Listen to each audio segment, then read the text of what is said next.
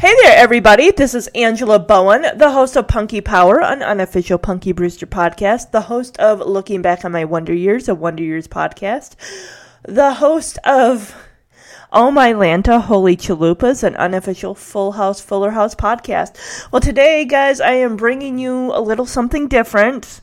I'm calling this the Quarantine 2020 Book Recs podcast episode. What I'm going to do is I'm just kind of go through some of the books that I've read this year, give you guys some ideas for book recommendations for yourselves, for your kids, reading age. Yeah. If you've been listening to my podcast, you guys know I love to read. That's, aside from podcasting, reading is what I'm very passionate about. Currently, right now, I'm working my way through Little House on the Prairie. A lot of you, as I've said, who've listened to the podcast know that my husband and I were planning to move to Texas this late spring, early summer. Given the current world circumstances, that's been put on hold, kind of on hiatus at the moment. So I managed to, a lot of our stuff is all like in totes and everything, and I managed to pull out my Little House on the Prairie DVDs. So I've been kind of working my way through season 1 at the moment. Speaking of Little House and podcasts, guys, there is an amazing podcast out there that covers episodes of Little House on the Prairie. It's called Walnut Grove Cast. Mark is the host. He usually will have a different co-host on every other time. He doesn't go in order, like season by season, episode by episode. He actually just kind of picks certain episodes. There are 9 seasons of Little House, so there's a lot to go through. He also has interviewed quite a few cast members of Little House. You guys, if you watch Little House, Allison Arngrim played Nellie Olson. She was the mean girl of Walnut Grove. The host even was able to get Dean Butler, who played El Manzo, Laura's love interest / later on husband. He also got, I believe, one of the Greenbush twins who played Carrie Ingalls. I guess if you want to refer to her as a middle child of the Ingalls kids, because, gosh, they had a lot. They had 4 girls, and, of course, Albert. And then towards the end of the show, they gained 2 more kids, James and Cassandra. But, yeah, Charlotte Stewart, who played Miss Beadle, the lady who played Alice, I can't remember her name, but a lot of different, a lot of different cast members. It's really, and not just cast members, but people that worked on the show, set directors. There was someone who worked with the Ingalls dog Jack, and then of course they had Bandit. So it's fun to listen to the little behind the scenes secrets and stuff like that. Yesterday was the first day I actually ventured out to get some groceries. Because I hadn't left the house in 6 days. Because I'm currently out of work. My husband is working, thank goodness, because we, need to be able to pay our bills. Like everybody. Oh gosh, guys, I don't mean to be a downer, but I'm staying positive. I am really, really staying positive about this, because that's the only way that I can get through this emotionally, is just knowing that there is going to be a light at the end of this tunnel. I mean, I know things seem bleak, and they kind of do a little, but we're going to get through this. I say this at the end of, my last podcast episodes recently. We will get through this. Just use the time that you have with your families and just be together and just enjoy each other's company. I know eventually you guys probably pulling your hair out oh, okay. And I'm just gosh, can you imagine if Jeremy wasn't working right now and we were home together? He'd get on my nerve. I'm sure I'd probably get on his. Yeah, the fur babies are doing good. Quinny's doing good. Quinn's my cat. London, my rabbit, he's doing well. Liesel, my hamster, she's doing good. Just making sure they're set up with their food and their water, and just making sure they're doing good. They're hanging in. I know it's probably a little unusual for Quinn to see me here throughout the entire day, but all right, let's get into some book recs. So what I'm going to do, I'm going to tell you the title of the book, the author. I'm going to read the summary based on the Goodreads summary. So let's start out with Roll With It by Jamie Sumner. This book came out last fall, so October 1st, 2019. All right. This big-hearted middle grade debut tells the story of an irrepressible girl with cerebral palsy whose life takes an unexpected turn when she moves to a new town. Ellie's a girl who tells it like it is. That surprises some people who see a kid in a wheelchair and think she's going to be all sunshine and cuddles. The thing is, Ellie has big dreams. She might be eating Stouffer's for dinner, but one day she's going to be a professional baker. If she's not writing fan letters to her favorite celebrity chefs, she's practicing recipes on her well-meaning, if overworked mother. But when Ellie and her mom move so they can help take care of her ailing grandpa, Ellie has to start over. Again, in a new town at a new school, except she's not just the new kid, she's the new kid in the wheelchair who lives in the trailer park on the wrong side of town. It all feels like one challenge too many until Ellie starts to make her first ever friends. Now she just has to convince her mom that this town might just be the best thing that ever happened to them. I really enjoyed this book. I like the friends that she makes, her mom, and Ellie's mom, and just her being understanding and everything like that. And she's just, you don't really hear much about Ellie's dad other than her parents are divorced and he's living somewhere else. So the two friends that Ellie makes is just, one of them is a girl who lives in the trailer park with Ellie. And then there's another boy. So we have, what's the word I'm looking for? A character with a physical disability. And we do have a character who has a mental disability. I believe it might be either Asperger's or autism. I'm not sure which, but both are very well represented in this book. Ellie is not the poor me, I have a disability, feel sorry for me type. Oh, no, she is not.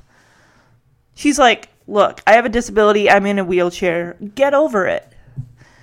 And I like that her friends don't see her as the girl in the wheelchair. They see her, Ellie, the girl with the personality, the girl who loves to cook. And not just does she make friends with the kids, there's an awesome PE teacher that shows her a way that she is able to get involved in PE by, they're like these stretchy bands that she can use to like stretch out her feet and everything, her legs and everything. So it's really great that he's like helping her out. I definitely, on Goodreads, I gave this book a 5 out of 5. It's like, no way am I giving it less than that. So this is the first YA book I read of 2020. It's entitled Past Perfect Life. It's by Elizabeth Eulberg, and it came out actually last summer, July 9th, 2019. I also rated this one 5 stars. Now, I'm going to read the summary, and I know it probably does sound like, oh, wow, that sounds like a TV movie of the week, because it deals with, kidnapping and stuff, but here we go.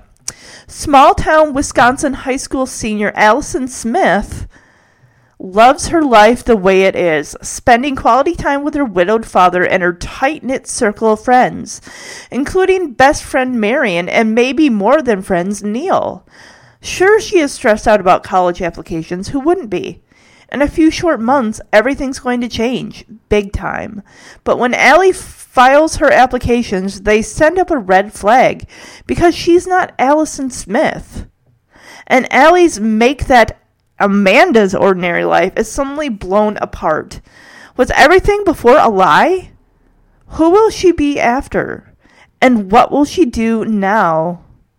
What will she do as now comes crashing down around her? This was such a good book. I was a little nervous thinking it would be like any other type of abduction story, like kind of semi-tropey-ish, but it was good. I liked, he and her dad live in a small town, and the small town is kind of run by this one family name. You can't go anywhere in that town without seeing, like, the sheriff of the town is the father of Ellie's best friend, and the same with the chief of police, or the chief of police, the mayor, just, yeah. And it's so cool because this girl is so protected by this family. They look out for her and her dad. Like when Allie and her dad, they moved around a lot when she was a kid. And if you guys know about, abduction stories, kidnapping stories, especially when it comes to like parents taking their kids and everything like that, kids like that, they travel all over the place. They don't stay in one place too long, but they did settle in this one town. And it's just amazing how this one family kind of took Allie and her father in. And I really liked it. And I thought it was going to end one way. I really was like, wow, this is kind of taking a turn in a different way. And it turned out really good. And I liked the characters. And the story didn't get bogged down at all with a bunch of details. It didn't feel like it really dragged too much, which is awesome, because that's the thing I struggle with when I'm reading something. If it's heavy into detail and it just feels like the story is just like pumping the brakes, like just it feels like you're slogging through information, then it's like, I get it. I don't need all this. Why are you giving more? I got the gist of it. You know what I mean? But this book didn't do that. It kept me interested. It kept me turning pages because I wanted to know the end result. And it's really funny. Seems like the book, a lot of books stay with me, but it seems like the ones that really, really stay with me, to the point where I go out and buy them afterwards, are the ones I get from the library. Because, I'll read it, I'll return it, and I'm like, I can't stop thinking about that book. I can't stop thinking about those characters. I need to have that book. And I need to have those characters with me so I can return to them whenever I want. That kind of feeling. All right. The next book, of course, also a middle grade, entitled Stay by Bobby Pyron, I believe the name is. This book came out last summer, August 13th, 2019. Okay. Piper's life is turned upside down when her family moves into a shelter in a whole new city. She misses her house, her friends, and her privacy, and she hates being labeled the homeless girl at her new school. But while Hope House offers her new challenges, it also brings new friendships, like the girls in the Firefly Troops. The Firefly Girls Troop 423. And a sweet street dog named Baby. So when Baby's person goes missing, Piper knows she has to help. But helping means finding the courage to trust herself and her new friends, no matter what anyone says about them, before Baby gets taken away for good. This was such a good book that dealt with homelessness. It also deals with a mental handicap. I believe it is bipolarism. One of the homeless girls' mother, unfortunately, does suffer from it. A mini spoiler, Baby's owner suffers from bipolarism. I don't want to get too much into that. I don't want to give it away about how Baby and his owner become separated, but it's a good story about trying to work your way up to getting back to where you need to be, and just not giving up hope, knowing sometimes when things are hard, times are tough, that you have that gumption to not quit and do what you need to do to take care of yourself. And that's what I like about these people in this book. Whether it's moving in with a family member when things get really tight, and if you have to go to one of these facilities to stay for a little bit, just know that it's temporary. It's not forever. And then, what's that one saying about how when people hit rock bottom, the only way is up? Exactly. And I don't know how many of you are, spiritual, believe in God and everything, but this is what I feel. God is not going to let you fall so far that you can't pick yourself back up again and start over. I think, honestly, as humans, we are made to adapt, and we are made to be able to push ourselves when times are tough. It's that determination of wanting more, wanting to better yourself, wanting a sense of normalcy in your own life, even if it's just how things were before things got tough. And it's also never giving up. All right, the next middle grade read is called Give and Take by Ellie Schwartz. This book was published last fall, October 15th, 2019. This book does deal with a young character that does have, if you want to refer to it as maybe a semi-mental illness in a way, but I'll let you guys be the judge of that after I read the summary. 12-year-old Maggie knows her new baby sister, who smells like powder, isn't her sister for keeps. Izzy is a foster baby awaiting adoption. So in a day or a week, she'll go to her forever home, and all that sweetness will be gone. Except for those things Maggie's secretly saving in the cardboard boxes in her closet and under her bed. Baby socks, binkies, and a button from Bud the Bear. Rocks, sticks, and candy wrappers. Maggie holds on tight to her things, her pet turtle, her memories of Nana, and her friends. But when Maggie has to say goodbye to Izzy, and her friend gets bumped from their all-girl trap shooting squad to make room for a boy, Maggie's hoarding grows far beyond her control, and she needs to find the courage to let go. Yes, this does deal with a young character that is dealing with being able to let things go to the point where it does look like her room is kind of being taken over by hoarding. Her parents try to talk to her. I like that they try to keep the communication open with their daughter.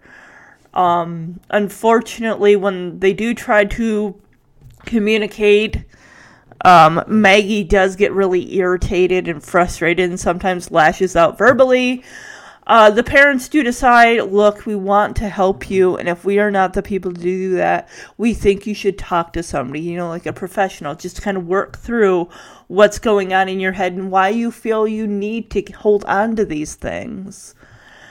And not to be too spoilery, but Maggie's grandmother had Alzheimer's, and she would occasionally become, forgetful.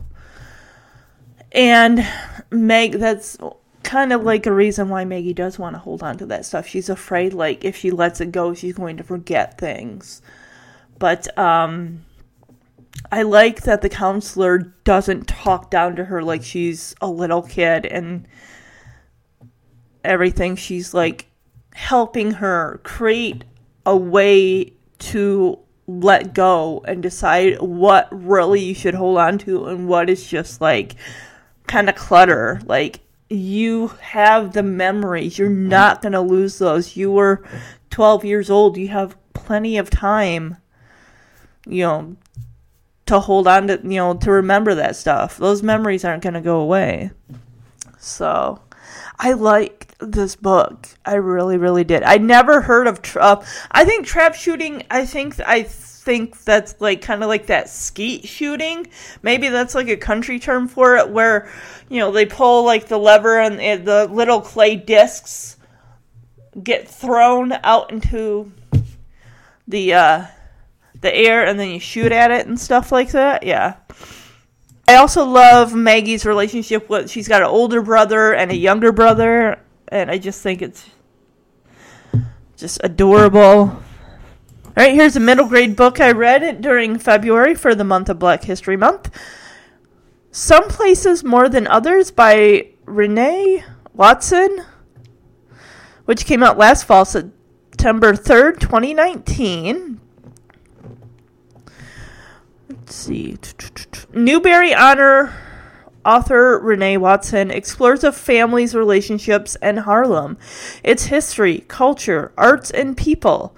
All Amara wants is to visit her father's family in Harlem. Her wish comes true when her dad decides to bring her along on a business trip. She can't wait to finally meet her extended family and stay in the brownstone where her dad grew up. Plus, she wants to visit every landmark from the Apollo to Langston Hughes' home. But her family and even the city is not quite what Amara thought. Her dad doesn't speak to her grandpa, and the crowded streets can be suffocating as well as inspiring. But as she learns more and more about Harlem and her father's history, Amara realizes how, in some ways more than others, she can connect with this other home and family. This is a powerful story about family, the places that make us who we are, and how we find ways to connect our history across time and distance. Yes, Amara and her family, they live in Oregon, and her dad is like, he's like a rep for Nike, or like one of the higher ups, like a regional manager or someone who has to travel a lot for representing Nike. And Amara and her friend, I think his name is Tyler. They always get the top of the line Nike, like they have to be at the Nike store to get the newest shoe. And she's got like a bunch of different Nikes all set up in her closet, like different ones. And I guess her dad had to go on a trip, and he wasn't able to get back in time for her to go, because they always go together. It's like a father-daughter thing, and they always like get something to eat. And of course, she takes her mother, and they're supposed to be like out the door like before 5 a.m., and her mom's still asleep. And finally she's like, "Oh, you want to go and get the Nike shoes?" And of course, Amara's like, "No, they're probably all gone now." So of course, when they get there, most of the stuff are gone, because she's texting her friend. He's like, "Oh, they don't really have much left unless you want like shoelaces." But he comes out and he managed to get some for her, because he and his dad do the same thing as Amara and her dad. They always, go there at like 4 a.m. and wait in line, because there's a line that it's like Black Friday for Nike. There's a line wrapped around the building. But luckily, her friend does her a solid and like, "Hey, don't worry about it. I know where you live. You guys can pay me back whenever." And of course, the dad has business in New York, around Harlem. There is a type of family genealogy type class assignment that Amara has to do that kind of ties into why she wants to go to Harlem. She doesn't know her other grandfather, and she gets to meet her cousins, her two cousins, who are just like, one of them's just annoyed, like when they take Amara on a tour of Harlem, and they're like, "Why are you looking at it?" Because she's never been there before. And it's like, seriously, girl, chill. She's never been to Harlem. She's looking at all the landmarks and stuff like that. And the other girl's like, "Oh, well, we see this all the time. It's not really that great." And then they also get her, on a subway to take her to where they need to go and everything like that. And it's just like, I like how things kind of work out, and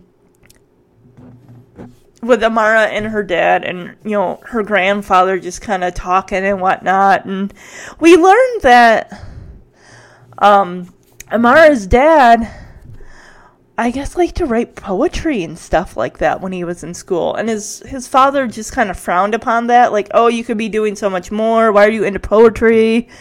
And just, yeah. And also, she wanted to learn about her grandmother that she never met that had passed away also. I like this. She gets to learn about her family. She gets a relationship with her grandpa and everything. And I guess there's a thing about how, like, hey, when you guys come and visit me in Oregon, like, it's going to be a lot different there. And Amara's kind of proud, like, hey, I can show them, my world and everything like that. So that's kind of fun.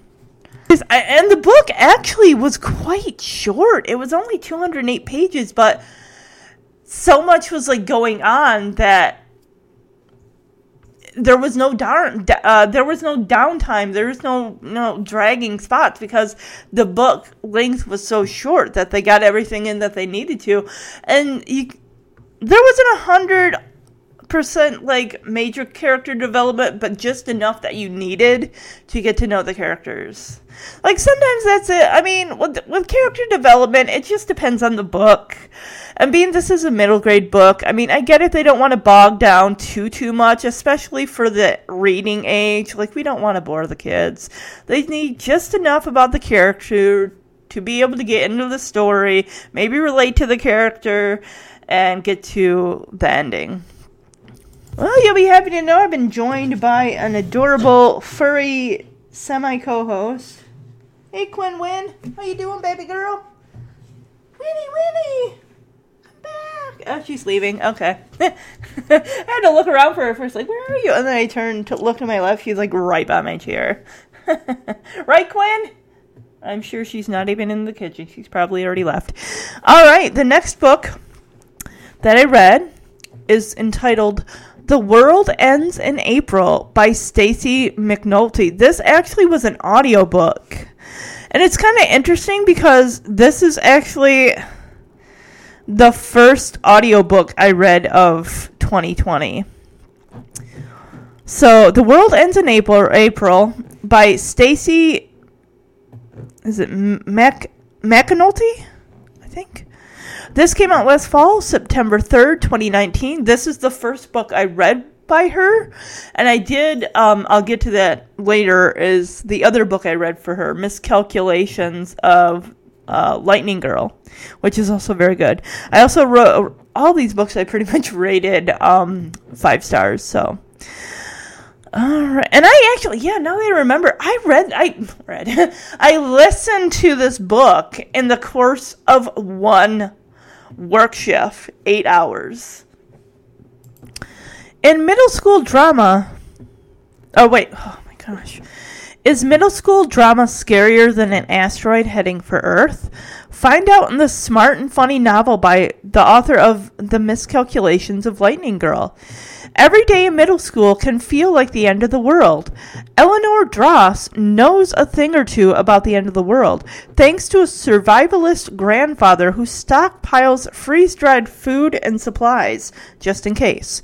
So when she reads about a Harvard scientist's prediction that an asteroid will strike Earth in April, oh my gosh, it's April, isn't it? No, guys, we're fine. Eleanor knows her family will be prepared. Her classmates, they're on their own. Eleanor has just one friend she wants to keep safe, Mac.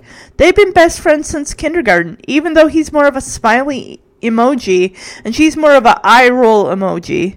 They'll survive the end of the world together if Mac doesn't go away to a special school for the blind. But it's hard to keep quiet about a life-destroying asteroid, especially at a crowded lunch table. And soon, Eleanor is the president of the secret End of the World Club. It turns out that prepping for Teotihuacan basically stands for the end of the world as we know it. It's actually kind of fun. But you can't really prepare for everything life drops on you. And one way or another, Eleanor's world is about to change. This was a good book. It dealt with a character that had a hard time accepting change. her friend Mac. They've been going to school. They've been best friends since kindergarten. They're in middle school now. His parents have been kind of toying with the idea of maybe sending him to a school for the blind. He had an interview with the head of the school. He went to the campus. He kind of likes it and everything. And Eleanor is Mac is her only friend. And the idea of losing him just scares her to death. It's like, he's been right by my side all the time. And the idea of just walking those halls without him, she can't do it. So she makes up this club, which they have to refer to it like a nature club, because of course you can't just say the end of the world as we know it is ending club or something.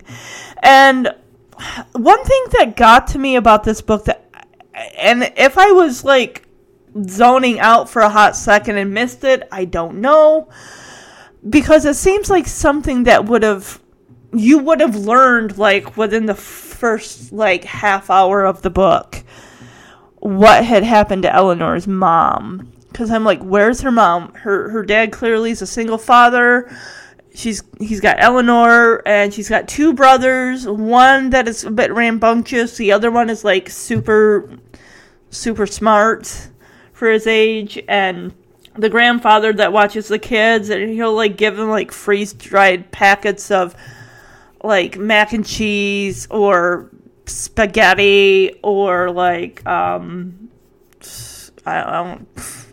beef jerky, stuff like that.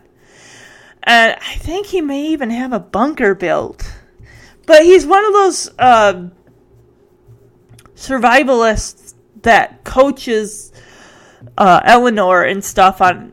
And she used to have fun when, she would do that with her grandfather when she was younger. And now it's just But she takes these lessons to heart when she creates this quote-unquote nature club. She gets other kids involved because other kids kind of trickle into this club when she and Mac at lunch were talking about this asteroid that she had read about on this blog. This supposed Harvard professor was talking about in April, here's these blurry screenshots on this blog, and Eleanor becomes obsessed with this guy, and not in a good way. Her father at one point does intervene and say, you know what, I'm taking your computer and stuff away. It's gone.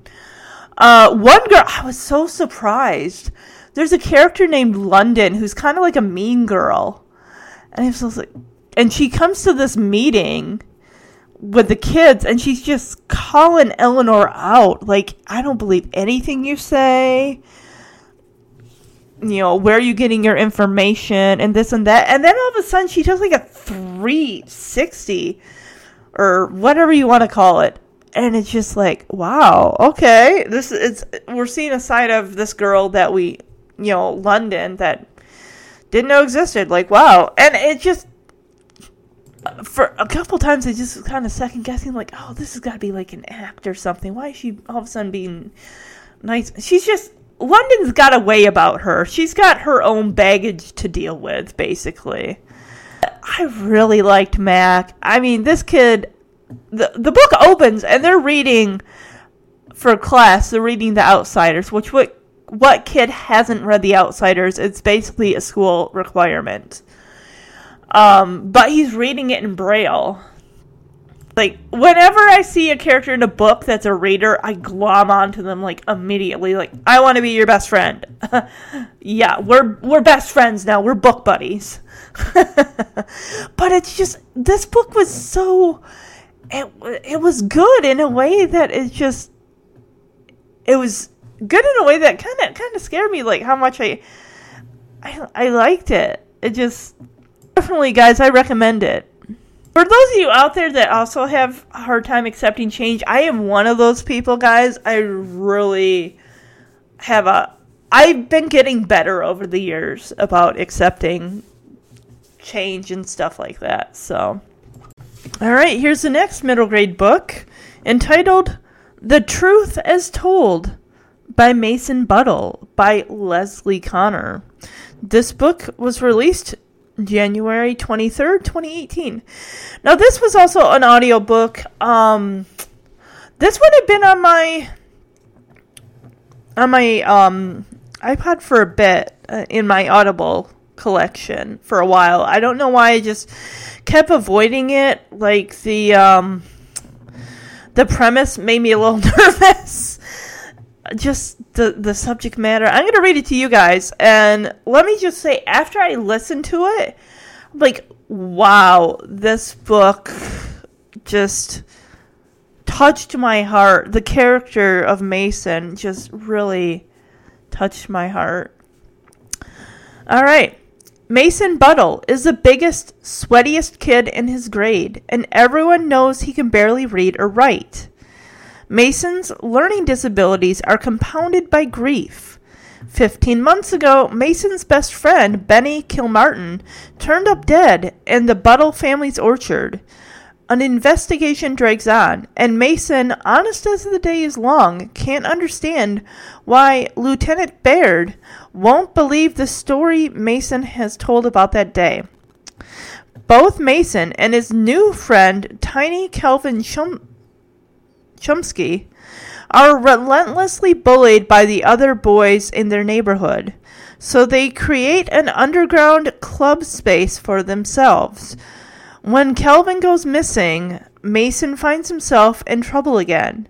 He's desperate to figure out what happened to Kelvin and eventually Benny, but will anyone believe him? This is a mystery that towards the end I was trying to piece together, like, or maybe in a halfway point, you kind of figure out who might have been the culprit in what happened to Benny. Like, it doesn't take too long to figure, okay, clearly this person had a hand in what happened to Benny. One character annoyed me to no end was, gosh, what's her name? I thought it was like Charmaine or something like that.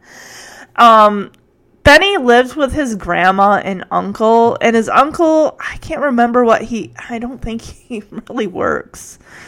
But he was at like a truck stop, and Mason's mom had been killed.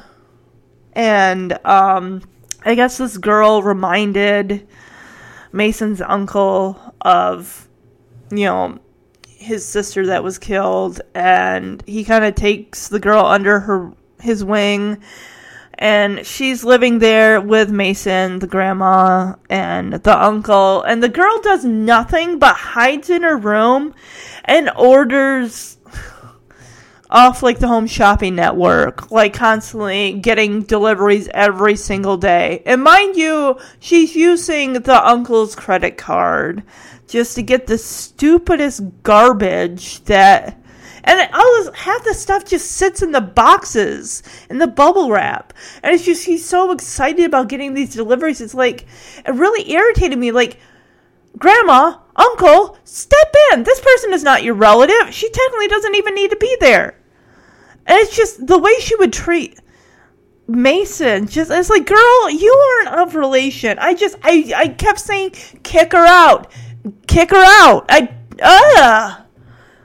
It's just, I get the uncle had a soft spot, but finally, it's like, it does come around where the grandma's like, you are going to work or you have to find a new place to live. And I think even with the uncle as well, it's like, I'm fine with you living here, but you got to be bringing in money. Because they live on the family orchard, and I guess they've been selling, like, pieces of the land to construction developers to make, like, new houses and stuff like that. So, but it's a good book. It's only like 5 or 6 hours, so it's not very long. But it just definitely, this is a book that weighs on your heart as you're listening to it, and your heart breaks for Mason. One program he actually uses to help him read and stuff like that is, it's called the Dragon Program. And I remember back when I was talking about writing my memoir and wanting to be a writer. I've been talking about that forever. But Jeremy one Christmas surprised me with the program, and I feel terrible because I've never used it. I've never used it. Maybe one day I will use it, but but seeing it represented in this book, I'm like, oh, that is so cool. But yeah, this is definitely a book to check out. Like I said, he's going to weigh on your heart. You're going to want, like, oh, buddy, the world just keeps hitting you. But he makes the bestest friends between, we didn't really know much about Benny other than what Mason tells us about him. And Calvin, the sweetest little imp of a boy. He is so, so tiny, like a little elf. But, oh, he's so sweet. And the dog, I can't even remember the dog's name. But the dog is the dog of one of the main bully, which I forgot his name. And the kid just treats him like, oh, I feel bad for the dog, but the dog just loves hanging around Mason and Calvin, which I don't doubt it, because at least they treat the dog with respect, and they love on that dog. The dog just wants attention, But definitely check out this book. It's really, really good. I don't know why, looking back on it now, I think it was just the premise that kind of spooked me away from it. But, like I said, after having read it, it's one that's going to stay with you long after you read it. It definitely sticks with me.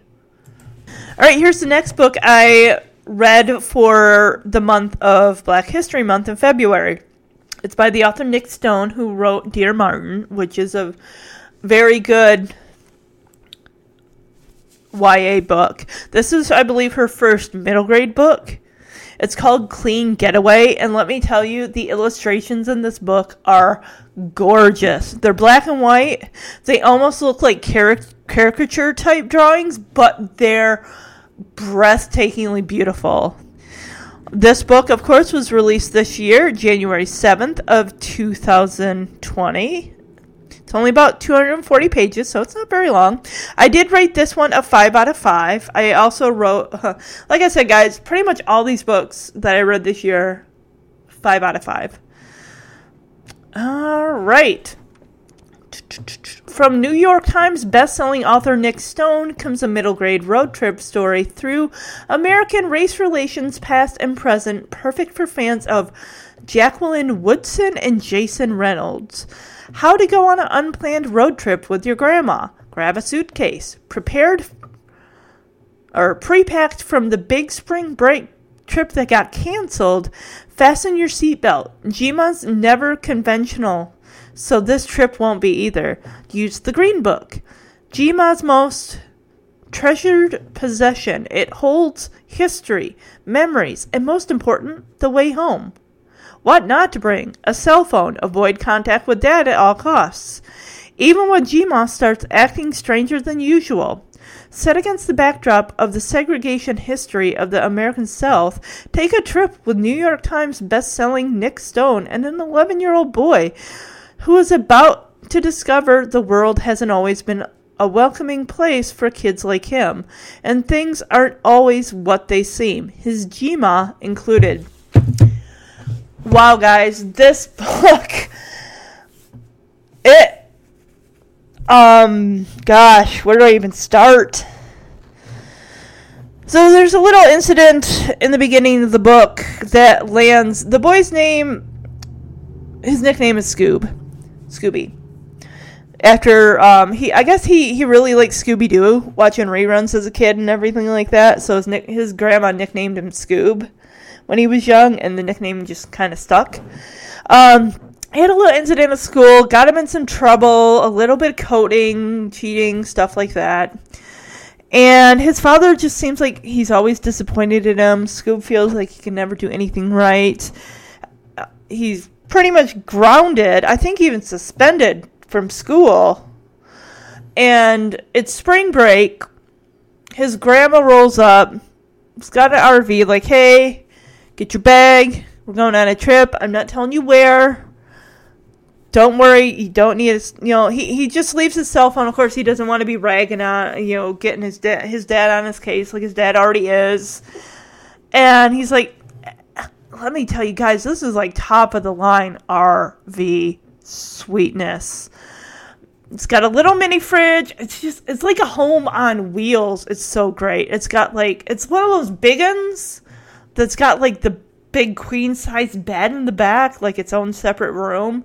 Scoob is right in the little overhead area above the driver thing, like a little bunk bed. And he learns a lot about his grandma that he didn't know. His grandma actually, Scoob is black, his grandma is white, and of course his grandfather, who he never met, is black. So it's an interracial marriage there. Scoob's father actually never met his dad, never met him. And as they're traveling, they're going to different places that Jima and her husband went to, the places they traveled, because there's this big road trip that they wanted to go on, and they never got all the way because of something that happened. I'm not going to tell you what. But as they're going along, Scoob notices things about his grandma that just aren't making sense. He just sees, she's kind of confused. She'll sometimes call him, I think she'll call him William, like the name, I think that's the name of her husband that passed away. And she's like, we're going to get it right this time. We're going to go all the way. We're going to get there. And she'll say things like, I'm sorry I should have done this, or something to that effect. And, she's really, really secretive on some things, because he's like, well, where are we going? And she really won't give him any real details. And they're going through different states, especially Alabama, Mississippi, and you'll see illustrations in the book if you get, the physical form. I had the physical book, and you'll see Mississippi, Alabama, Louisiana, stuff like that. You'll see the states mapped out, and you'll see oh, here's a state bird, the state song is this, and different things like that. It's just, at one point, and I'm going to say this, the situation in the book made me start to feel a little claustrophobic as far as them being in this RV together and her just keeping information from him. The point where she throws her cell phone out so they have no contact with anybody. So it's almost like he's wondering, what is she running from? What's going on? And he learns, and we learn things about Jima that it's like, oh my gosh. What did you do? His grandma Jima is on a mission with this RV trip. It's not just some run-of-the-mill, hey, I got an RV. She says she sold her house, got an RV, and she just, a spring of last minute trip type of thing that you're like, hey, let's just go do this. This is something she planned for a while. So, but the reason I say I felt claustrophobic is the fact that we weren't getting any information from her, and Scoob was getting more and more uncomfortable. Most people, it almost felt like a kidnapping situation, even though it's his grandma. But I felt claustrophobic. I wanted to get out of the story for a minute and just take a breather and just because I was feeling I was him, being in a situation where you don't know where you're going. You're getting farther and farther south. You're learning that people in the South, even in 2020, 2019, whatever, are still racist as hell. And they look at Scoob, and they look at his grandma, and people would just turn up their noses at him, and just, like, and there are some places Scoob learned, like, his, kids, like, people like him, that you couldn't be there when the sun went down. You would die. People would kill you. And oh my God, this book is good, but it scared the crap out of me in some instances. Like, I felt like Scoob's anxiety and everything, because his grandma wasn't giving him any information. Like, when are we going back? He was okay to get away from his dad for a while, but it's like, we keep going and going and getting farther and farther away from home. And I felt for the kid. That's one thing to go on a trip, but you have an idea of where you're going. And she acted like she wasn't ready to go back. She didn't want to go back. And it's just like, oh my God. Whenever he'd, like, try to ask a question, she would get so, like, why are you disrespecting me? I know where we're going. Don't ask these questions. I'm the adult here. And it's just like, and he felt so powerless. I mean, granted, his grandma was like, his grandma was really, really short. But even still, I mean, this is an adult. Someone he's known his whole life. And it's just like, it's almost like a level of, like, a trust issue. Like, I trusted you. You're my G-Ma. You've taken care of me. And now you're doing this to me. But definitely read this, guys. I really liked it. I definitely will read it again. But it's just that level of, like I said, just being a smidge uncomfortable, but claustrophobic, just being in that RV with them, and just the tension between them over time just building, because she's not giving him any information. Like, there is no return date on this trip. We're just gonna go. Then, of course, I'm not going to tell you what it is, but something does happen along the way that it's like, we need to stop this, because enough's enough. There's things that you are not telling me that I need to know. So, like I said, guys, check this book out. All right, another book I read for Black History Month, From the Desk of Zoe Washington by Janae Marks. I hope I pronounced her name right. This is her first book. It actually came out in, I think it had to have been right around February, because that's when I was reading the books. So, this is another character. This is, of course, middle grade, just like the other one. Another character that loves to cook. And I think there's a recipe on her website for this one thing I'll tell you in a moment. All right. Zoe Washington isn't sure what to write. What does a girl say to the father she's never met? Hadn't heard from until his letter arrived on her 12th birthday, and who's been in prison for a terrible crime. A crime he says he never committed. Could Marcus really be innocent? Zoe is determined to uncover the truth, even if it means hiding his letters and her investigation from the rest of her family. Everyone else thinks Zoe's worrying about doing a good job at her bakery internship and proving to her parents that she's worthy of auditioning for Food Network's Kids Bake Challenge. But with bakery confections on one part of her mind and Marcus's conviction weighing heavily on the other, this is one recipe Zoe doesn't know how to balance. The only thing she knows to be true, everyone lies.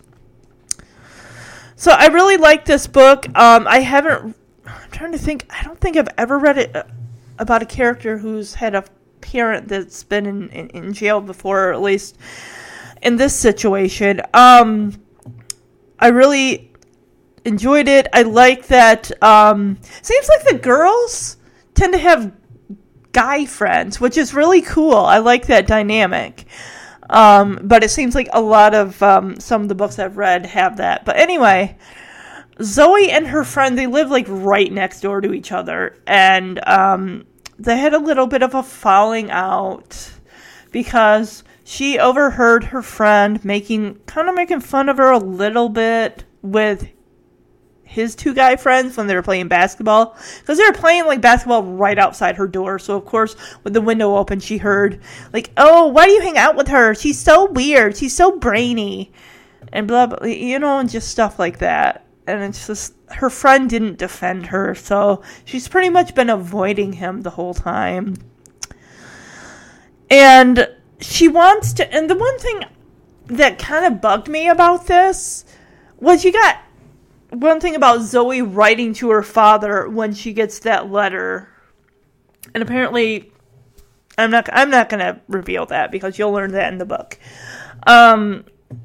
She gets a letter from her father. She's a little unsure whether or not she should actually write to him. It'd be kind of going against her mother's wishes. Her mother didn't, this whole time, she's not had any contact with her father.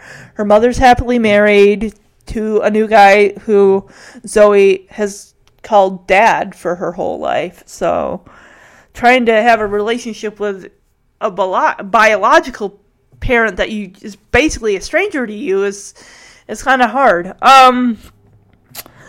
And she wants another one, if you want to call this like plot B, is the Food Network Kids Bake Off Challenge. And she's really excited. She's constantly baking recipes out of this, the last winner who put out a book.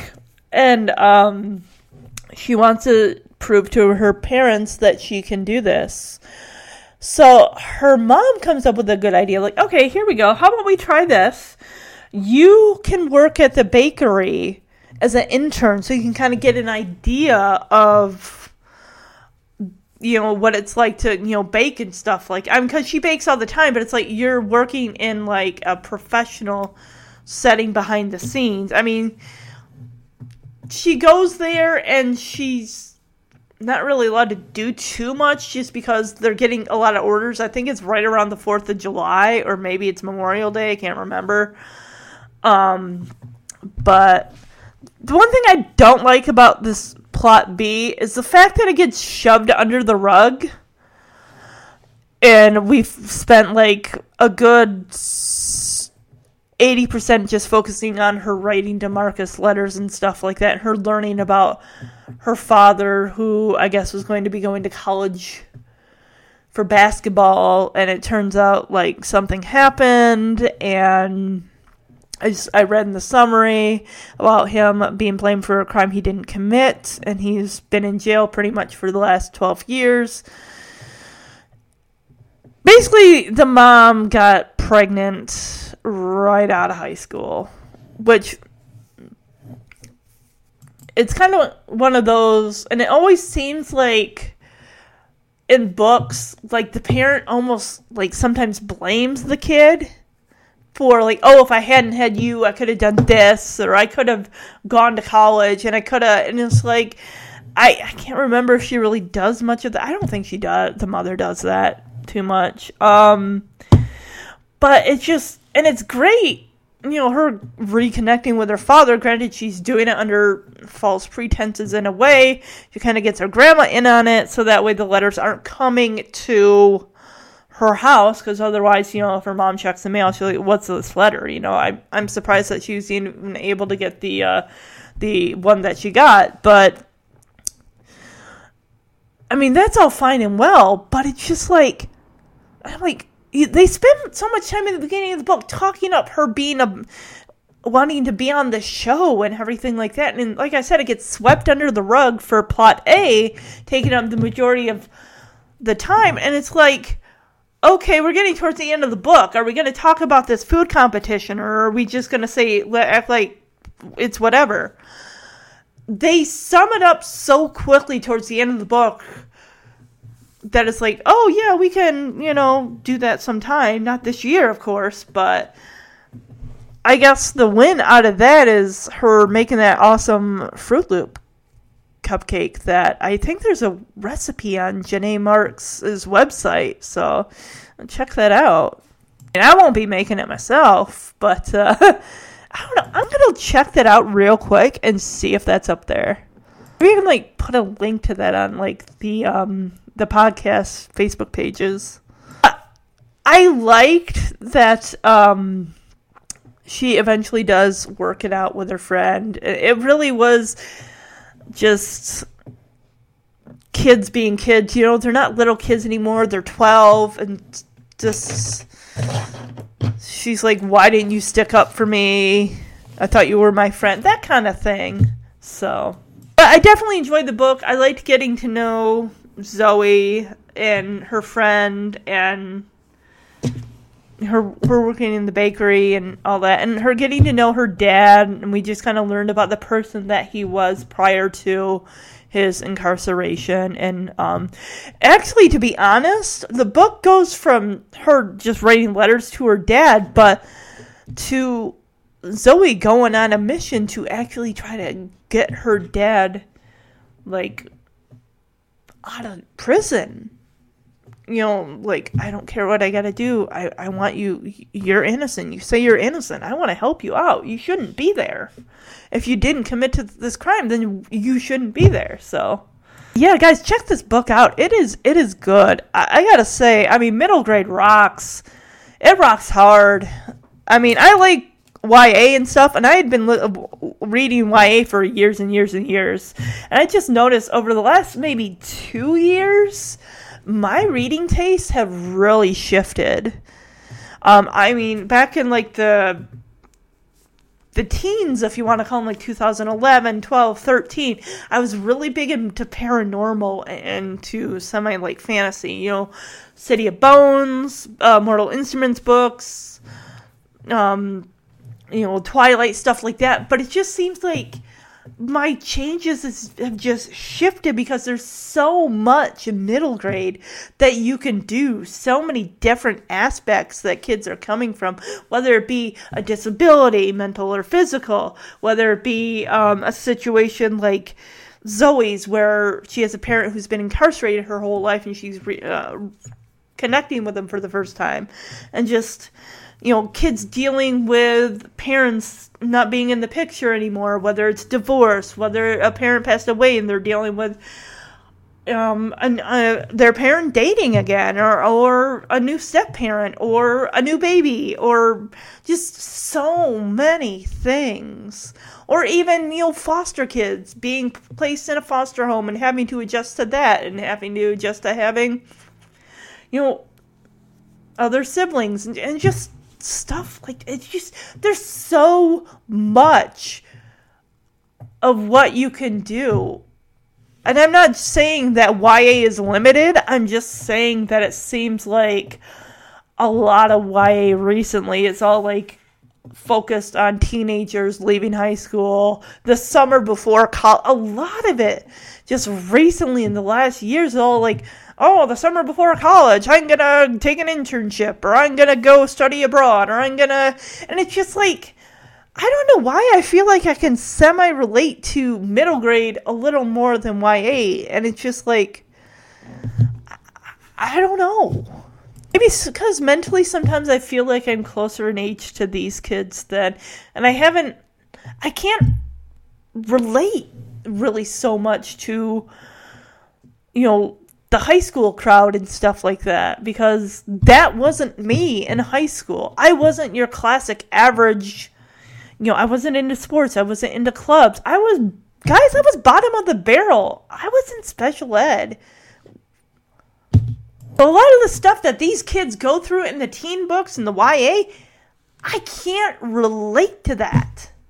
And it's frustrating. Like, I want to like the character, and sometimes I can like the characters amid all the stuff that they're doing, and, you know, people being in clubs and having a bunch of friends, and it's just, I feel closer connected to the kids in the middle grade books. And that's just me. I mean, my taste in reading shift over time, so who knows what's to say in another like 5 years what I'll be interested in. So I definitely got a bazillion of books to, you know, to read and figure out where my tastes, how they're going to change over the years. I don't really see it changing too much, but all right, let's jump on to the next book.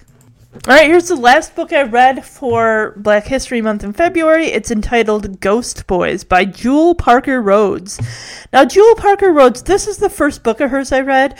I do plan to read one of hers in September, kind of in honor of 9/11. It's entitled Towers Falling. I do have that book. I just haven't read it yet. Like I said, I'm saving it for September.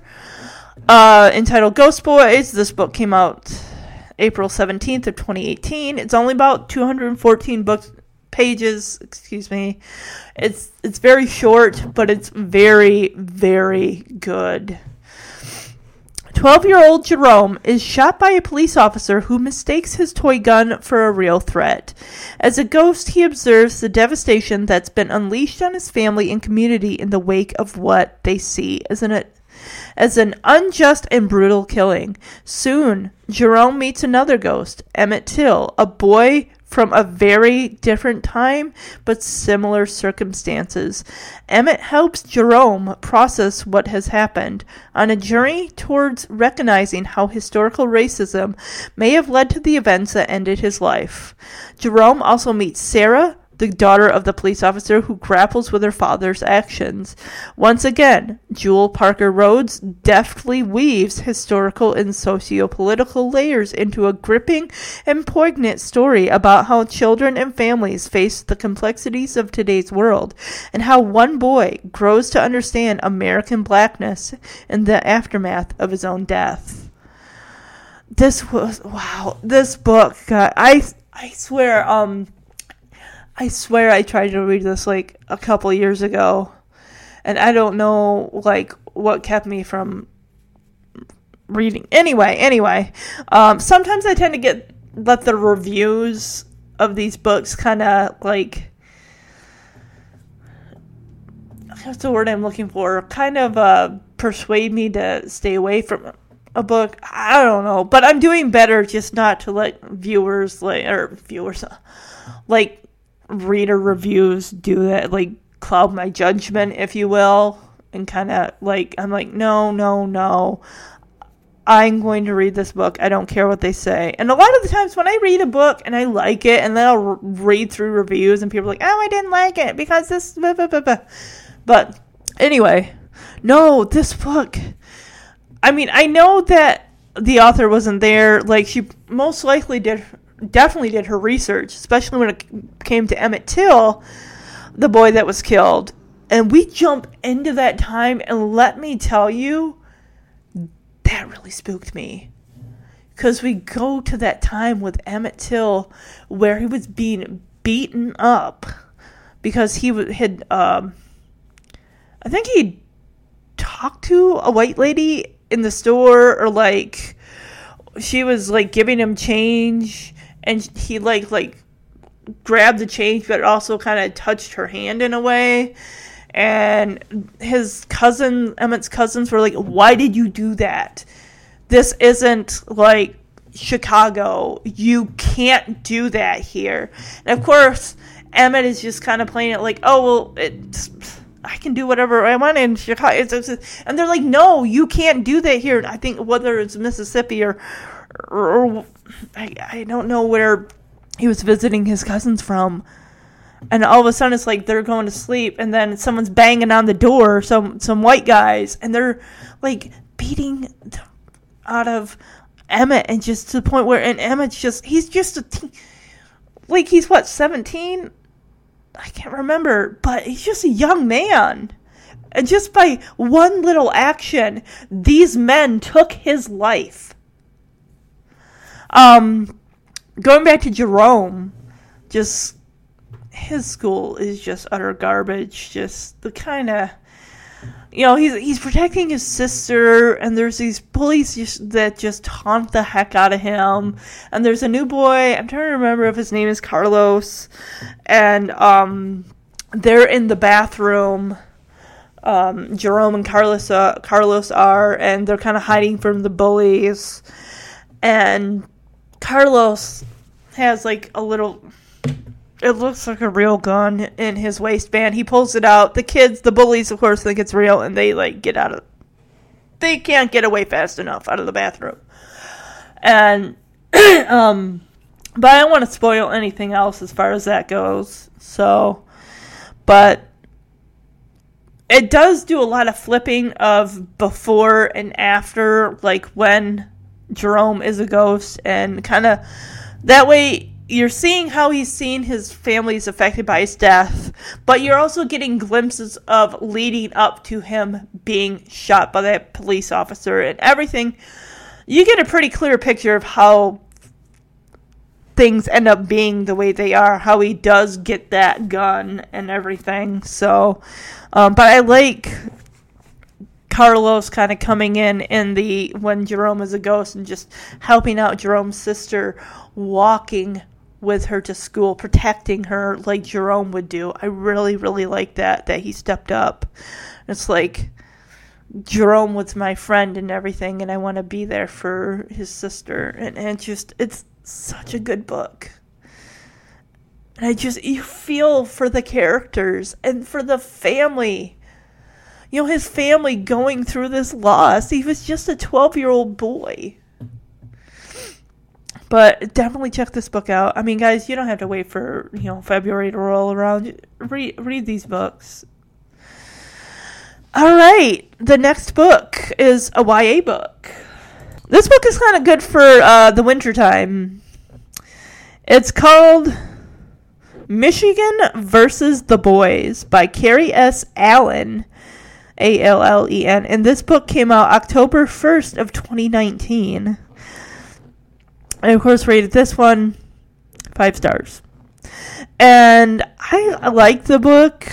It deals with a girl playing hockey, but I'm going to read the book premise.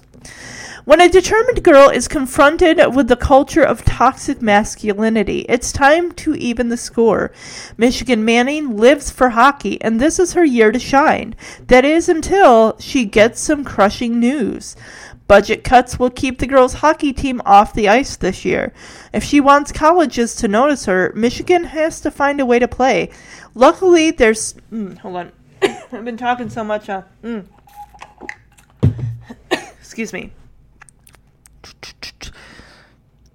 All right. Luckily, there's still one team left in town. The boys' team isn't exactly welcoming, but Michigan's prepared to prove herself. She plays some of the best hockey of her life. In fact, all while putting up with changing in the broom closet, constant trash talk, and harmless is in quotes, harmless pranks that always seem to target her. But once hazing crosses the line into assault, Michigan must weigh the consequences of speaking up, even if it means putting her future on the line.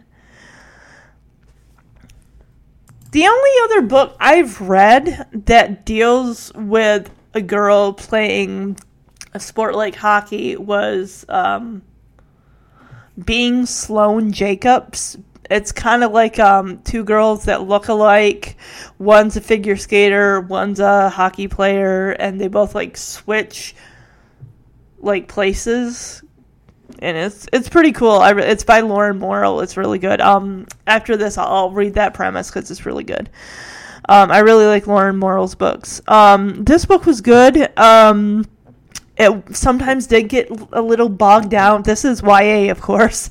It did get bogged down a little bit in detail. The print, one thing that kind of gets me is the print or font is a little on the small side, so maybe there's a lot more words on a page, and it makes it, but it's sometimes the details are a little sluggish, a little bit, not too much. Didn't really do a whole lot with character detail too much, but it's a lot of action, and I really don't know hockey terms too much, like high sticking, checking, stuff like that, and just a lot of things, and I'm like, I can't even picture it in my head because I'm so confused, but I ride through it, and this girl, Michigan, it really sucks that, the girls' team is canceled. Her friends, her girls, are all, transferring to different, trying to find out, because they want to play girls hockey, and of course their school does not have it. So some of them are like, well, if I got to go drive 40 minutes away and play for another team. Her best friend ends up being enrolled in a boarding school to play for their hockey team. The only other option is Michigan having to try out for the guys' hockey team. And she's really good with her team and everything. She's she's assistant captain. And this girl really toes the line. She really holds her own amidst all these guys just treating her like crap and just touching her inappropriately in a way, being she's a girl doesn't matter to them. They're going to hit her as hard as they would any guy. And it's just, they're doing gross stuff in the locker room. She's got to change in a gross broom closet. And they're all showing their junk to her. And it's just gross. And at one point, and they're all blaming her, oh, my little brother lost his spot because of you. And she's the best player out there. But it gets to be to the point where it's gosh, girl, how much can you take? And she's not going to back down because she's I earned my spot on this team. I'm keeping it. And she's not getting any help from the coach. The coach is basically telling her, I don't want you on this team, but I can't just drop you because, it'd look bad for him. He can't just let her go with, and he even tells his team, hey, none of you are allowed to date her. He tells her, you can't date any of my players and this and that. And it's well, I wouldn't want to. And it's just the captain of the football team, the captain of the hockey team is just, he goes out of his way to make Michigan feel it's just kind of grimy sometimes throughout the book. And it's just ugh. But she, like I said, she holds her own. She does great. Something does happen that takes a turn for something good does come out of something bad happening. Let me just say that. The end result, makes up for, it's kind of wrong to say it. But anyway, guys, check this book out. It's really good. I think we need more books like this about girls playing, sports like this and having to deal with toxic masculinity, guys thinking they can do whatever they want to a girl, putting their hands on them, groping them, flashing them, and it's just, and these are high school boys. And that's just, it's no excuse. At one point turns hazing where they're soaking her stuff and everything like that and tearing up her favorite jersey. And at one point, it becomes assault. I don't want to say any more than that. Definitely check out this book. Like I said, we need more books like this that show girls we can make it in a man's world. All right. The next book, a middle grade, called Chasing Helicity by Ginger Lee. This book came out April 24th, 2018, and it's really short. It's only 208 pages. This one, actually, I did rate a 4 out of 5. I liked it, but I just felt like the characters weren't really strong. I don't know. I thought it was all right. Helicity is well aware that her name is unusual, kind of like Helicity herself. The word helicity means to spin, and for as long as she can remember, Helicity has been fascinated by the weather. The weather is Helicity's escape from her own reality. May that be school, her father's strict discipline, or her brother's imminent departure for college where he's all set to play football. One fateful day, Helicity and her horse's name has got a beautiful name, his name is Raven. They head out on a long ride to take a break from life at home. Even with her vast experience with weather, Helicity is unprepared for the elements she faces. The choices Helicity makes before, during, and after that storm will have a lasting effect on her family and her future. Her brother is set. He's a quarterback for his high school team. In the beginning of the book, they're celebrating like high school graduation and him going to college. Helicity kind of wants to get away from the party scene. She takes Raven up on this hill.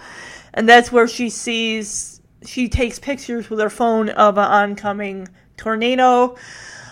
Turns out, her brother went to go look for her while this tornado was happening. Of course, their house has been demolished, so they're kind of have to be holed up in a hotel while things are being worked out. And it's like just before school ends, I swear. No, wait, was it a 4th of July? It might have been a 4th of July picnic. Or was it Memorial Day? I can't remember. Anyway, while she's at this center for people that have been displaced from their homes by the tornado, she meets this, she's kind of like a meteorologist, but she's actually a storm chaser. And, of course, Felicity, everyone mispronounces her name, and now I did too. Helicity is really fascinated by the weather, as the synopsis said. She's intrigued by this lady, and she's got pictures, of course, from the tornado, and she meets the lady's assistant. I think his name is Seth, who's like a few years older than she is. And he's kind of helping the lady out with, when they go storm chasing and all that stuff. But her father, of course, getting back to the brother was injured. Helicity's brother was injured in the tornado when he was trapped in his car. He's in the ICU. The father, of course, blames Helicity, where were you? Your brother had to go look for you. Now he's hurt. Now he might lose his shot at going to college on that scholarship, and just but it's an interesting book. Definitely check it out. It's, like I said, it's not very long. There are 2 other books. I tried to read the second one, but I just kind of got disinterested. I know they're not long books, but I don't know what it was. It just, I don't know. But I thought this first one was good. It's kind of interesting because it does talk about places in Michigan and stuff like that. Like, oh, I know that place. Oh, I know that place. All right, here's another short middle grade. It's 176 pages. Searching for Lottie by Susan Ross, which came out February 26th, 2019. I gave this one a 5 out of 5. This book is so good. It's so good. Lottie, a talented violinist, disappears during the Holocaust. Can her grandniece, Charlie, discover what happened?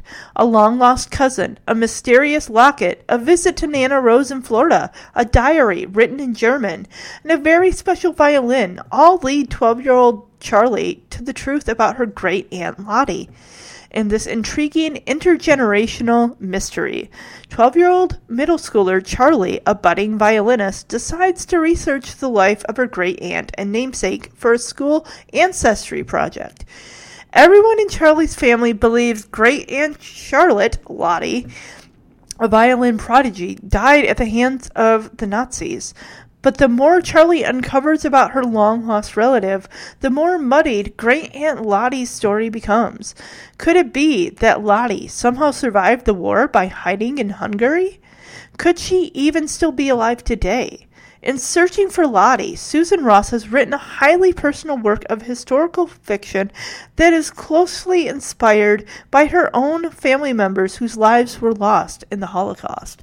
This book is amazing, guys. Seriously. You need to check this out. Of course, I read Anne of Green Gables, if you guys are familiar with that book. I did get the series of books for a Christmas gift. I can read that real quick. As soon as Anne Shirley arrives at the snug white farmhouse called Green Gables, she is sure she wants to stay forever. But will the Cuthberts send her back to the orphanage? Anne knows she's not what they expected, a skinny girl with fiery red hair and a temper to match. If only she can convince them to let her stay. She'll try very hard not to keep rushing headlong into scrapes and blurting out the first thing that comes to her mind. Anne is not like anyone else. The Cuthberts agree. She is special. A girl with an enormous imagination. The orphan girl dreams of the day when she can call herself Anne of Green Gables. Now, I decided to get the book series after I had watched the Netflix now canceled show Anne with an E. Because I wanted a little more insight into the Anne character. And the first book, Anne of Green Gables, covers like all 3 seasons of Anne with an E are in Anne of Green Gables. They cover from her getting there when she's like 11 to her graduating high school at 16, going on to college, and then eventually becoming a teacher and settling back down in Avonlea. We don't get a whole lot of Gilbert and Anne too much, other than the famous, carrot scene where he grabs her braid and she like slaps him across the face with her tablet, her wooden chalkboard tablet. Other than that, I think, because I did start Anne of Avonlea, which is going to carry through with her being 16 and a school teacher, kind of like Laura Ingalls Wilder in the Little House books. But I've been working my way a little bit through that. The books are very they're lengthy, not so much in page count, but very, very, very detailed. Very detailed in scenery. Like, wow. Just a lot of it's more scenery than it is really dialogue. It's a great book. I really, really enjoyed it, but it is a slog. I will tell you that much right now. All right, now we're getting to another middle grade by Stacey McAnulty, who did The World Ends in April. This is her first book, The Miscalculations of Lightning Girl. This came out May 2018. About 294 pages, not bad. I rated it 5 out of 5. Lucy Callahan was struck by lightning. She doesn't remember it, but it changed her life forever. The zap gave her genius-level math skills, and ever since Lucy has been homeschooled, now at 12 years old, she's technically ready for college. She just has to pass one more test.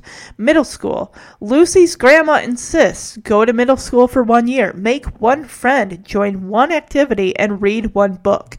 That's not a math textbook. Lucy's not sure what a girl who does calculus homework for fun can possibly learn in 7th grade. She has everything she needs at home, where nobody can make fun of her rigid routines or her super-powered brain. The equation of Lucy's life has already been solved. Unless there's been a miscalculation, a celebration of friendship.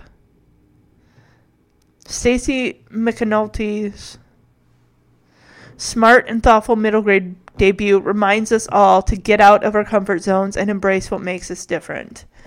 I really like the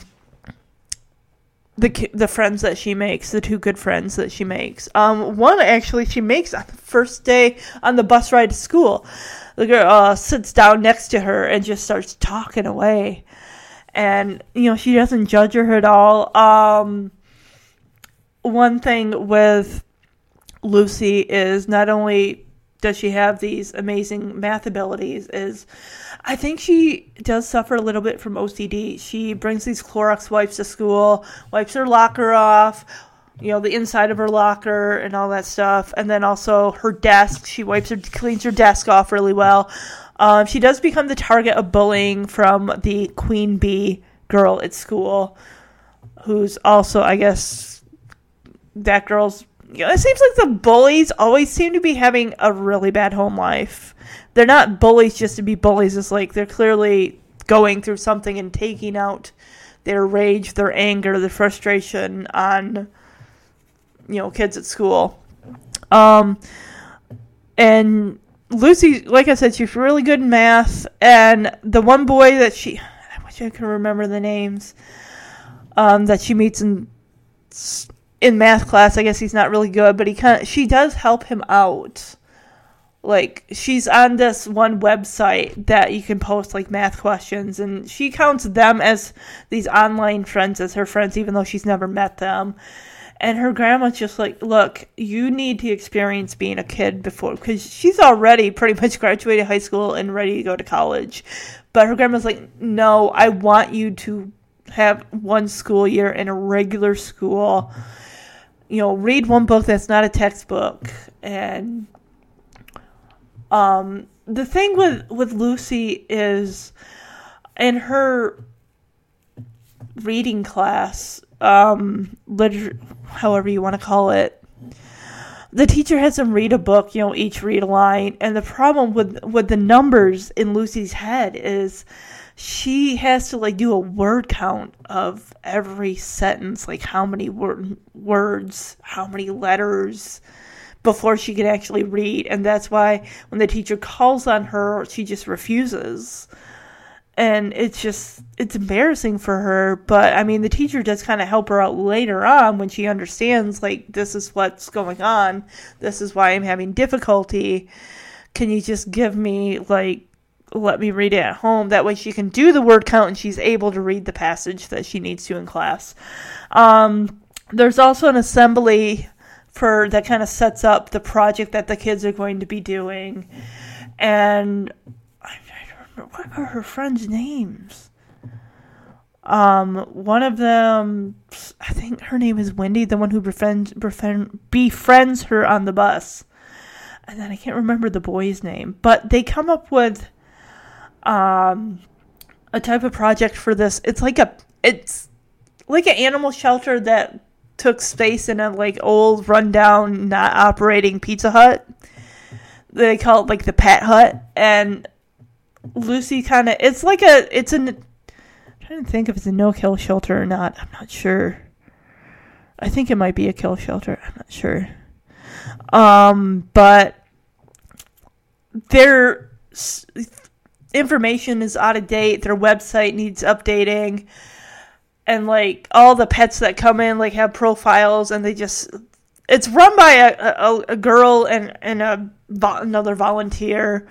And Lucy's like, hey, my friends could, like, walk the animals, spend time with them. I can go and put all your information into your computer, the pet profiles.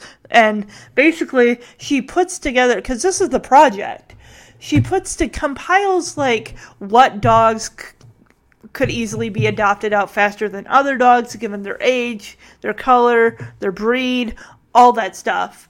And she creates, like, a little spreadsheet and everything like that. And it really helps some. But there's this one dog in particular that this lady comes in, like, I gotta get rid of this dog. My husband just lost his job and everything like that. And apparently you have to, like, there's a surrendering fee or something, and the lady she's, I don't have time to fill out this form, and she starts to write the dog's name, like, Cutie, and then P-I, cute, like Cutie Pie, but as soon as the shelter volunteer's back is turned, that lady, boom, leaves the dog out the door. She's gone. And I like how Lucy, like, kind of calls the dog, like, she doesn't like dogs. She's not a fan of dogs. She can't have dogs in her apartment with her grandma, but she lives with her grandma, and her uncle is, like, currently overseas, like, fighting, I think it's, like, in Iraq or Afghanistan or something like that, and, but, you know, she can't have dogs there, and she doesn't like the dog at first. Like, you know, she has an issue with, like, I gotta use Clorox wipes, I can't touch the dog, I don't want the dog by me, but the dog warms up to her. It just seems like dogs have a sense about who needs them most. Like, people, like, you don't realize that dogs can sense that. Like, a dog, if you don't, like, I don't like this dog, you're not mean to it, but you're like, I'm not into dogs. But the dog will sense, like, there's some, like, if you're having a bad day and stuff like that, they will, like, be right by your side. And it just, I mean, I had a couple dogs growing up as a kid and stuff like that, but this dog just warms her heart. And I'm not gonna tell you what happens to the dog, but it's such a heartwarming book, guys. It's so good. I can't wait to read what Stacy writes next. I am here for it. I am ready for it. Loved both of her books. They're just writers that they write characters that I want to be your friend, man. You don't have a friend. I will be your friend because you are awesome. Quirks or not, you are awesome. All right, here are some books I've currently finished. One is called Things You Can't Say by Jen Bishop. This book I gave a 5 out of 5. It actually came out last just March 3rd, 2020. 336 pages. This book is such a good book. I do want to let you know it's middle grade, but there is a trigger warning because it does deal with suicide. So just a heads up, if that is a trigger for you, if you want to avoid the book, that's if you get, but it's definitely, it doesn't get into the detail of the suicide itself as far as how it happened. Just, it's more like the aftermath of and how it affects the main character and the family dealing with, the grief. The questions you ask, like, why, or what could I have done differently, or he just seemed so happy, like, was, stuff like that. Like, why didn't I notice sooner, or what could I have done to prevent it? So, all right. Jen Bishop tells the moving story of a boy determined to uncover the truth. Nothing is going right this summer for Drew. After losing his dad unexpectedly 3 years ago, Drew knows a lot about things not going right. First, it's the new girl, Audrey, taking over everything at the library, Drew's sacred space. Then, it's his best friend, Philippe, pulling away from him. Is it Philippe or Felipe? But most upsetting has to be the mysterious man who is suddenly staying with Drew's family. An old friend of Mom's. Drew isn't buying that. With an unlikely ally in Audrey, he's determined to get to the bottom of who this man really is. The thing is, there are some fears, like what if the person you thought was your dad actually wasn't? That you can't speak out loud. Not to anyone. At least that's what Drew thinks. But then again, first impressions can be deceiving. This book had me. When I read the flap, I'm like, gosh, why would you give this away? Like, the fact that this guy could be Drew's dad. But I'm not going to give that away. Drew is the oldest of two boys. There's Drew and Xander, who usually pretty much is shortened to Zan. His mom, works at the library, and she was able to get Drew. It's not a paying job, it's just volunteering, but eventually, now that he's a teenager, the next year he can be, they're called pages, which are paid volunteers that help shelf books, but he also puts on little, he reads to the nursery kids, and he puts on little plays, like he'll take, like, Little Red Riding Hood or the three bears in Goldilocks, and he'll like put out like a funny like zombie-ish like spin on it, and the kids just love it. So Xander is like 13, 14. No, excuse me. Drew is 13, 14. I'm sorry. I think he's 13. Xander is 6. And, of course, Drew's always looked after his little brother. His little brother is just, oh my gosh, he's typical 6-year-old, just running crazy, like, all over the house like a little tornado. But one day, this guy just rolls into town on a motorcycle, and you kind of wonder, like, who is this?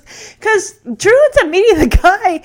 His mom isn't even home. Like, Drew, like, just got home from being at the library, and he's just hanging out with Felipe, and it's like, who's that guy on a motorcycle that's in your driveway knocking on your door? So Drew's like, hey, can I help you? And the guy's like, Yeah, is your mom home? I mean, we had plans, but I think I have to, reschedule. I came in a little earlier than I was supposed to.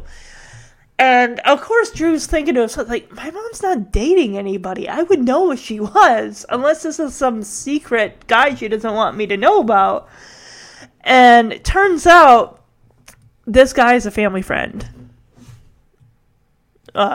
Philip, I believe, is Phil. And Drew, of course, when he meets Phil, officially, when his mom introduces him, basically Phil is traveling the country on a motorcycle. He's doing this for a cause for his brother that had passed away.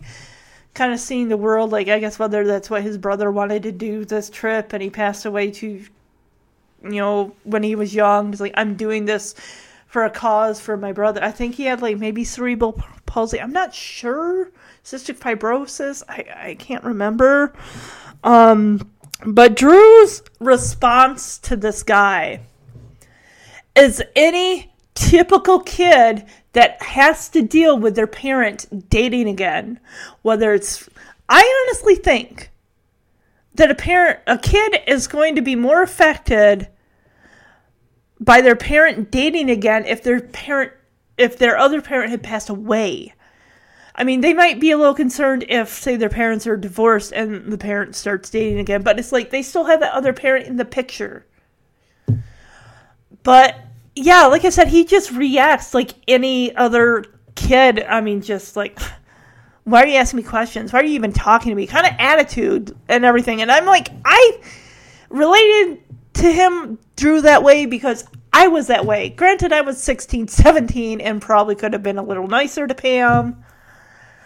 But I just like, who is this lady? Why is my dad bringing her around? And this kind of thing. But let's get to Audrey. Audrey's new in town. She just moved with her parents, and she's helping out the library. I really wish we had gotten a better idea or better understanding of what her deal was with kids. Like, I can't believe I got to work in the kids' room. Oh my gosh. And I guess there's a little boy that was lost. Like, where's my mommy? He's in the library. And Drew, like, hey, don't worry, I got this. But Audrey is just, like, so uncomfortable around this little kid. And it's like, maybe it could be a phobia of some kind, or I thought there was like an underlying issue there. Did something happen? Did she lose a sibling? Because we don't really get the answer to that question. Like, why is she so uncomfortable about her own children? But she makes a breakthrough when she's like, Drew, guess what? My neighbor had a baby and I got to hold the baby, and it was just this big, big thing, and it was so amazing. And it's like, the baby didn't break. It didn't drop the baby. And it's just a great breakthrough. I just wish, like, where did this, like, phobia or fear of children, like, where did this stem from? Because it had to stem from something, right? But, so she's working through her issues and stuff like that, and Drew is dealing with his friend Felipe across the street, who's hanging out with this boy who's a few years older. He's kind of icing out Drew, like, hey, me and Theo are hanging out. We don't have time for you. I don't have time for you. And the boys just get into, like, a disagreement where it's like, hey, why are you hanging out with a girl? Is she your girlfriend? And Drew's like, no, she's not my girlfriend, but she is my friend. It's just, the boys work it out. They work it out. Phil's there. He does give, Drew advice. And what I thought was one thing was something completely different, and it really took me by surprise. I don't want to get too into that. But the history, Drew's mom and Phil do have a history. They went to school together and stuff like that. And also, Drew's dad we learn more about the kind of person that Drew's dad was in high school. Actually, he is a dentist. And one thing about Audrey, we learned about her, is she's always nervous about when she and her family, if they got to move somewhere, and she kind of does research on, like, the people she comes in contact with, especially kids her age, or to see what she can find, because she doesn't want to say the wrong thing, or she just wants to get kind of a heads up on somebody, just kind of safeguarding her, like, interaction with the person so she doesn't, like, make a mistake and become embarrassed and stuff like that. So there's that, and she kind of learns about Drew's dad and his unfortunate suicide and stuff. Because when he meets Audrey, Drew mentions nothing about his dad's suicide. It's like, my dad just isn't with us anymore. So she, of course, does her own little sleuthing, her little digging. And, of course, they want to get to the mystery of who this Phil guy is, who's hanging out with my mom and hanging out in my house and stuff like that. And the book had me for a while thinking, this guy could be his dad, maybe? Because Drew was spending a lot of time thinking, like, what if... Because he's thinking, his mom's looking at him like, oh no, did she think that I could end up like my dad, taking my own life and everything? And that's what he's just worried about. Like, but what if Phil is actually my dad? Then that would mean... Because he thinks, like, suicide could be hereditary, which I don't know. I don't know whether or not it could be or not. Like, how they say, like, alcoholism sometimes can be hereditary as well. But, it's a good book. It's really very character-driven from Drew's point of view. You know, he's kind of the man of the house. He actually, when his dad passed, Drew was, like, 9, and he had to, like, take full responsibility. His mom's not getting out of bed. She's very depressed. He had to take care of his little baby brother, who's quite a few years. I'm trying to think, how old was Xander? Like, well, if he's 6 and it's been 3 years, so he was like 3. Drew had to make, like, mac and cheese. He had to learn how to do the laundry, the dishes, all that stuff at age 9. Stuff that his mother could be doing. But she was so wrapped up in her grief, so tightly wrapped up like in a blanket, would not get out of bed, that I think the grandma did eventually step in and just say, Drew, now you're the man of the house. You need to step up and start doing these things until your mom is able to do them. That is a lot for a kid to handle, a 9-year-old kid to handle, or just at any age. It's like, this kid's having to turn into an adult before he actually is an adult. He's still a kid, but he steps up and starts taking responsibility, and he's like, I'm my brother's keeper. I'm the man of the house. I take care of things. So when Phil comes in, he's kind of like, who is this guy? This new man in my house? I don't like this. But what I'm saying, guys, these books that I've read, they span so many different topics that are so important. I don't think I've read a book that's dealt with a child dealing with, a parent's, not just a parent's death, but a parent's suicide. And Drew's asking these questions like, what could I have done differently?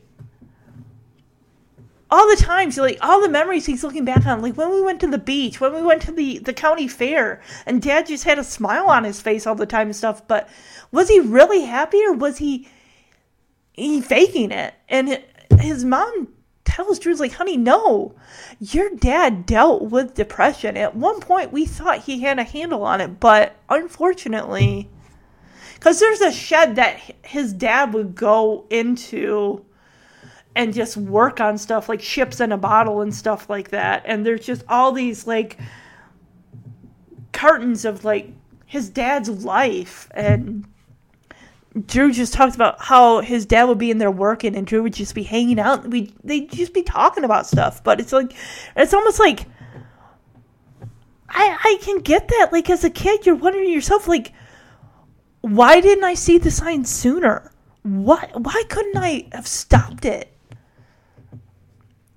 And it's even him saying his dad was selfish to do this, to leave him and his mom and his brother like this. So, but guys, definitely check the book out. All these books are amazing in their own right. They are like gold for the mind. Okay, here's a book I have not read. I'm going to say I have not read Maybe He Just Likes You by Barbara D. I haven't read that yet, but I do plan to read it because it's similar in a way to this book I'm going to talk about next, which is entitled That's What Friends Do by Kathleen Barnhart. This book is actually the first book that she has written. This is a debut author, guys, and she knocks it out of the water with this. This came out January 28th of this year. I gave it a 5 out of 5, of course. All right.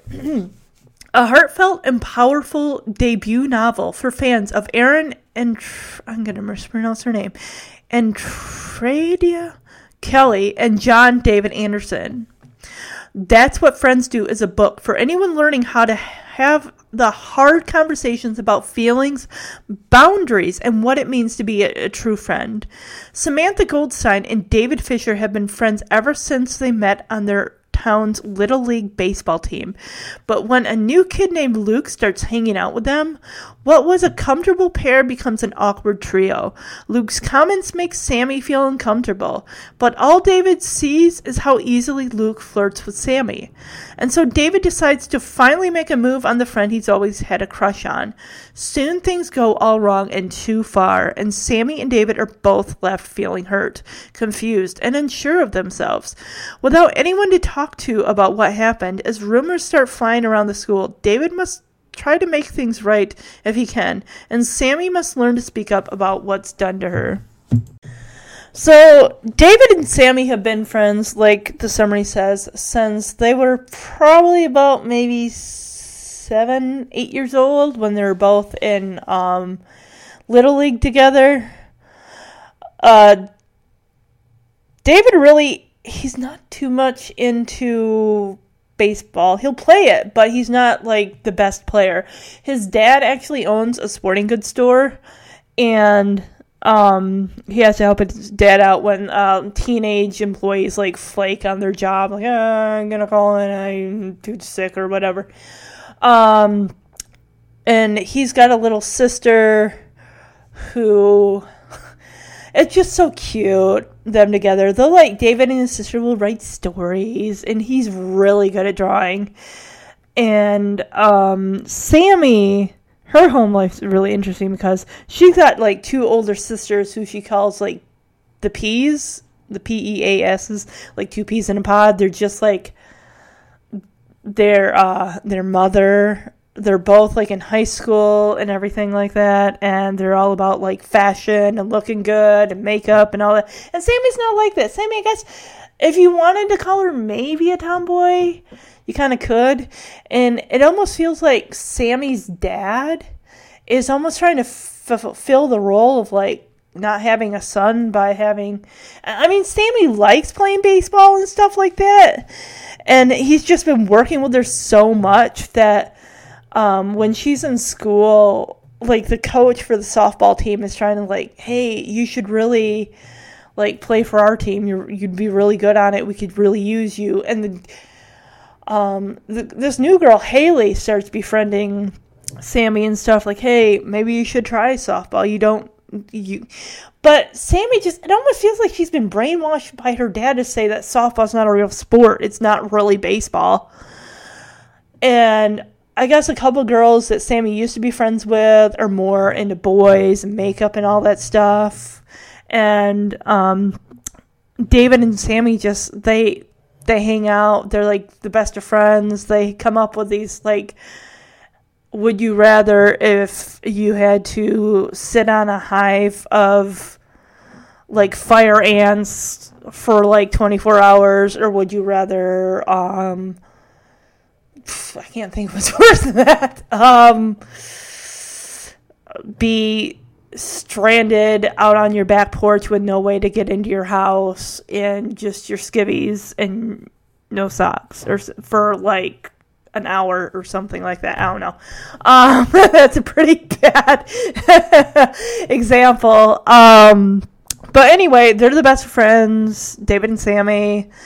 They like all the same things. They have like, the would you rather is kind of like their inside joke. New kid Luke comes to school, and he is all like wanting to make friends, and this kid just got to me. Just the way that I guess at one point his old school, he had a girlfriend for like 3 months, But he's such like a big shot, like swagger and confidence. And I get that David is like kind of a little admirable of that. He's like, oh wow, that guy's got such like, wow, he's really good with the girls. And David, of course, we find out that he has had a bit of a crush on Sammy, and he, they've been best friends. He really doesn't know how to break it to her. Like, he's like saying how he wants to reveal like his true feelings for her. And then Luke comes in, and Luke right away is like, you guys definitely would get a bad feeling for this kid. It's just like, oh, hey, Sammy, what you eating? Here, let me have a bite. Oh, you eating ice cream? Let me have a bite of your ice cream. Or, hey, let me put my arm around you. Hey, let me pat your shoulder. Like, practically sitting on her lap at lunchtime. And it's just, David can't see. He is kind of blinded by like, oh, Luke's so good with the girls, and oh, he and Sammy might get together, and I've blown my chance. But he's not seeing the effect that this is having on his friend. Sammy, of course, is like, what? This guy, Luke, gets in her personal space. And I know this is a thing now that we're realizing, like, boundaries is a big, big thing. Back in my day, there wasn't a thing like boundaries. I'd never even heard of it. Kid wanted to get all up in your grill, he'd do it. And what could you possibly say to like, oh, I don't like you, you're in my personal space? They look at you like you had a second head. And it just, this kid just, it rubbed me the wrong way. I didn't like it. And she, of course, tries to bring it up with her sisters. And her sister's like, oh my gosh, that new kid Luke is so cute. You should really get with that. And it's just like, it's middle school, and you're feeling like, you see the kids at that age are like curious, and they're like, cute hand holding and stuff like that.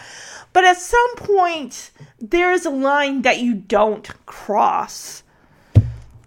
And it's like, Sammy feels like she can't even get away from Luke. Not only is he in their school, in her class, he's on the bus with her. And it's just, I get how this kid Luke is coming in between this solid friendship between David and Sammy. She doesn't really want to say anything to her dad, because her dad is probably just going to say something like, oh, boys just do that, don't pay any mind to that. But he's more like, oh, you really need to focus on baseball since you're like the best player. And, oh, I don't, because at one point she and David do kind of drift, and kind of after the incident, I'm not going to go into that because I don't want to spoil it. She starts hanging out with the new girl, Haley. David continues to hang out with Luke. And Sammy does kind of try to do a little bit of the batting cages with Haley. And then, of course, her dad ends up going with David's dad and Luke. And it's like, what are you doing here? I thought you were sick or something like that. Why aren't you said you couldn't come with us in the batting cages, but here you are with the softball team? And he just gets right in the softball coach's face, like, you disobeyed me, daughter.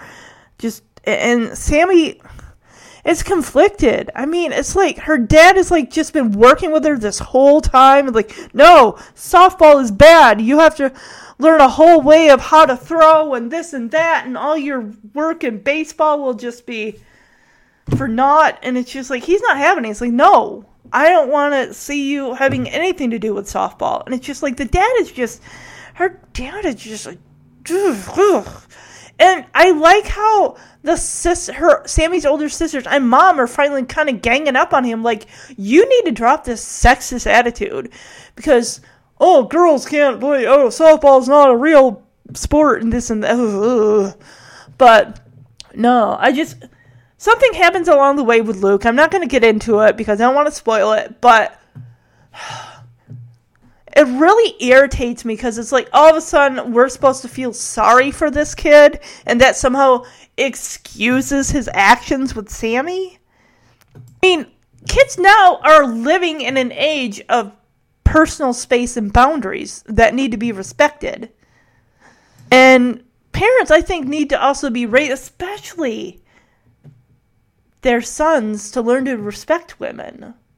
not just as an adult, but as a kid and going into middle school when you're going through the changes, physical, mental changes and stuff like that, thinking, romantic feelings for another individual and what is okay to do and what is not okay to do. Because if you don't change that behavior as a kid, you're going to take that into adulthood. And you can't just get up in someone's personal space as an adult and expect them to be okay with that, because the next thing you know, someone's either going to get... It could end up badly, and you could probably end up with an assault, or somebody could be... just... And honestly, I don't know. We see so much more of a boy doing this to a girl, but it'd be interesting if the tables turned and we saw a girl doing this to a guy. Just because we don't see stories about that type of, flip-flopping doesn't mean it's not out there. But this is definitely, would you call it a hot button issue? I don't know. I don't know about the hot button issues, but definitely it is. This is one of those reads, this is important for kids to be reading today. Because in an ever-changing world where kids are growing up and they need to know what is accepted, what is an acceptable type of behavior, and what should not be tolerated. And that definitely reminds us, reading this book is if you're uncomfortable, I know it's uncomfortable to talk about, but you need to tell somebody. A little story that goes with this. When I was 10 years old, I was in 4th grade. There was a boy that was a grade higher than me, and I didn't like how he was putting his arm around me, and one time he kissed me on the face, and I didn't like it, which is kind of the same thing with Sammy here, where Luke kisses her on the face at the New Year's Eve party at David's house, and it's just not warranted. But I didn't like the way that this made me feel. This guy doing this, feeling like it was almost, even though he's a year older than me, he was 11. It felt almost predatory, like how he's putting his arm around me, and it just felt gross. And I never told anybody. Nobody knows that happened. And I looked up later on, wonder what happened to this guy. Sure enough, he's on the sex offenders list for being with a kid that's under the age of 15, between 13 and 15. And it's just good grief. I tell you guys, especially back in the day, that was, if you wonder what some of those kids were going to end up doing, especially those type of kids, you look on the sex offenders list, they're probably going to be there. They're probably going to, I'm not saying all, but I'm just I just had a feeling about some kids, you can really read people at that age. But that was my experience. And reading this book just it definitely brought that back for me. I just wish as a kid I could have said something to somebody. All right, now this next book, of course, middle grade, it's a fun one. It actually is the first book in a trilogy, and I did pre-order the next one.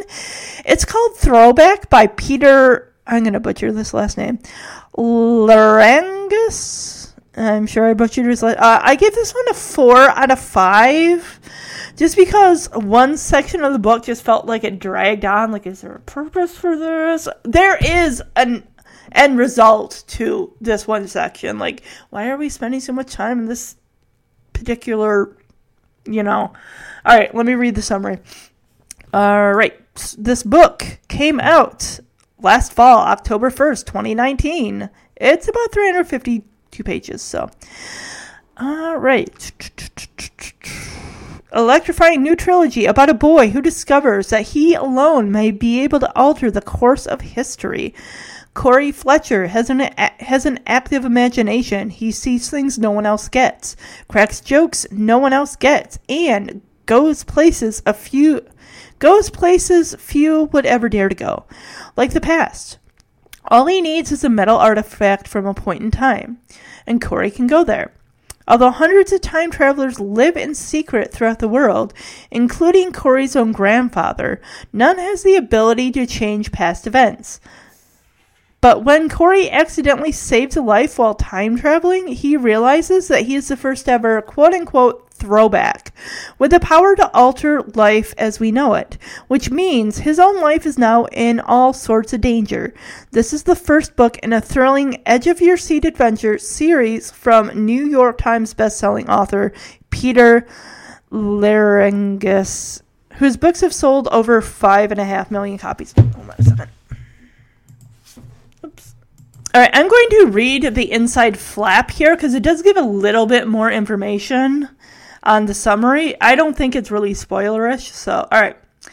Corey Fletcher has an active imagination. He sees things no one else does, cracks jokes no one else gets, and goes places few would ever dare to go, like the past. This is kind of similar to the summary, so. All he needs is a metal artifact from a point in time, and Corey can go there. Although hundreds of time travelers live in secret throughout the world, including Corey's own grandfather, none has the ability to change past events. But when Corey accidentally saves a life while time traveling, he realizes that he is the first ever throwback, with the power to alter life as we know it, which means his own life is now in all sorts of danger. To Corey, this doesn't matter. With his new powers, he sees a chance to right the worst tragedy in his family's history. Ignoring his grandfather's warning, he goes back to save his grandmother, who died tragically on September 11th. When things go awry, Corey winds up in a very different and dangerous New York City of 1917. Lost and alone, he must find his way back to the present alive, without changing the past and forever altering his future. Yeah. See, I didn't read the flap, guys. And I'm like, what? He's where? What? What happened? So, yeah.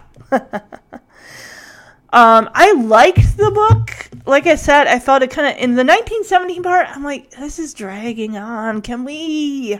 But there is a reason for it dragging on. Something does happen, and I'm not going to say anything else.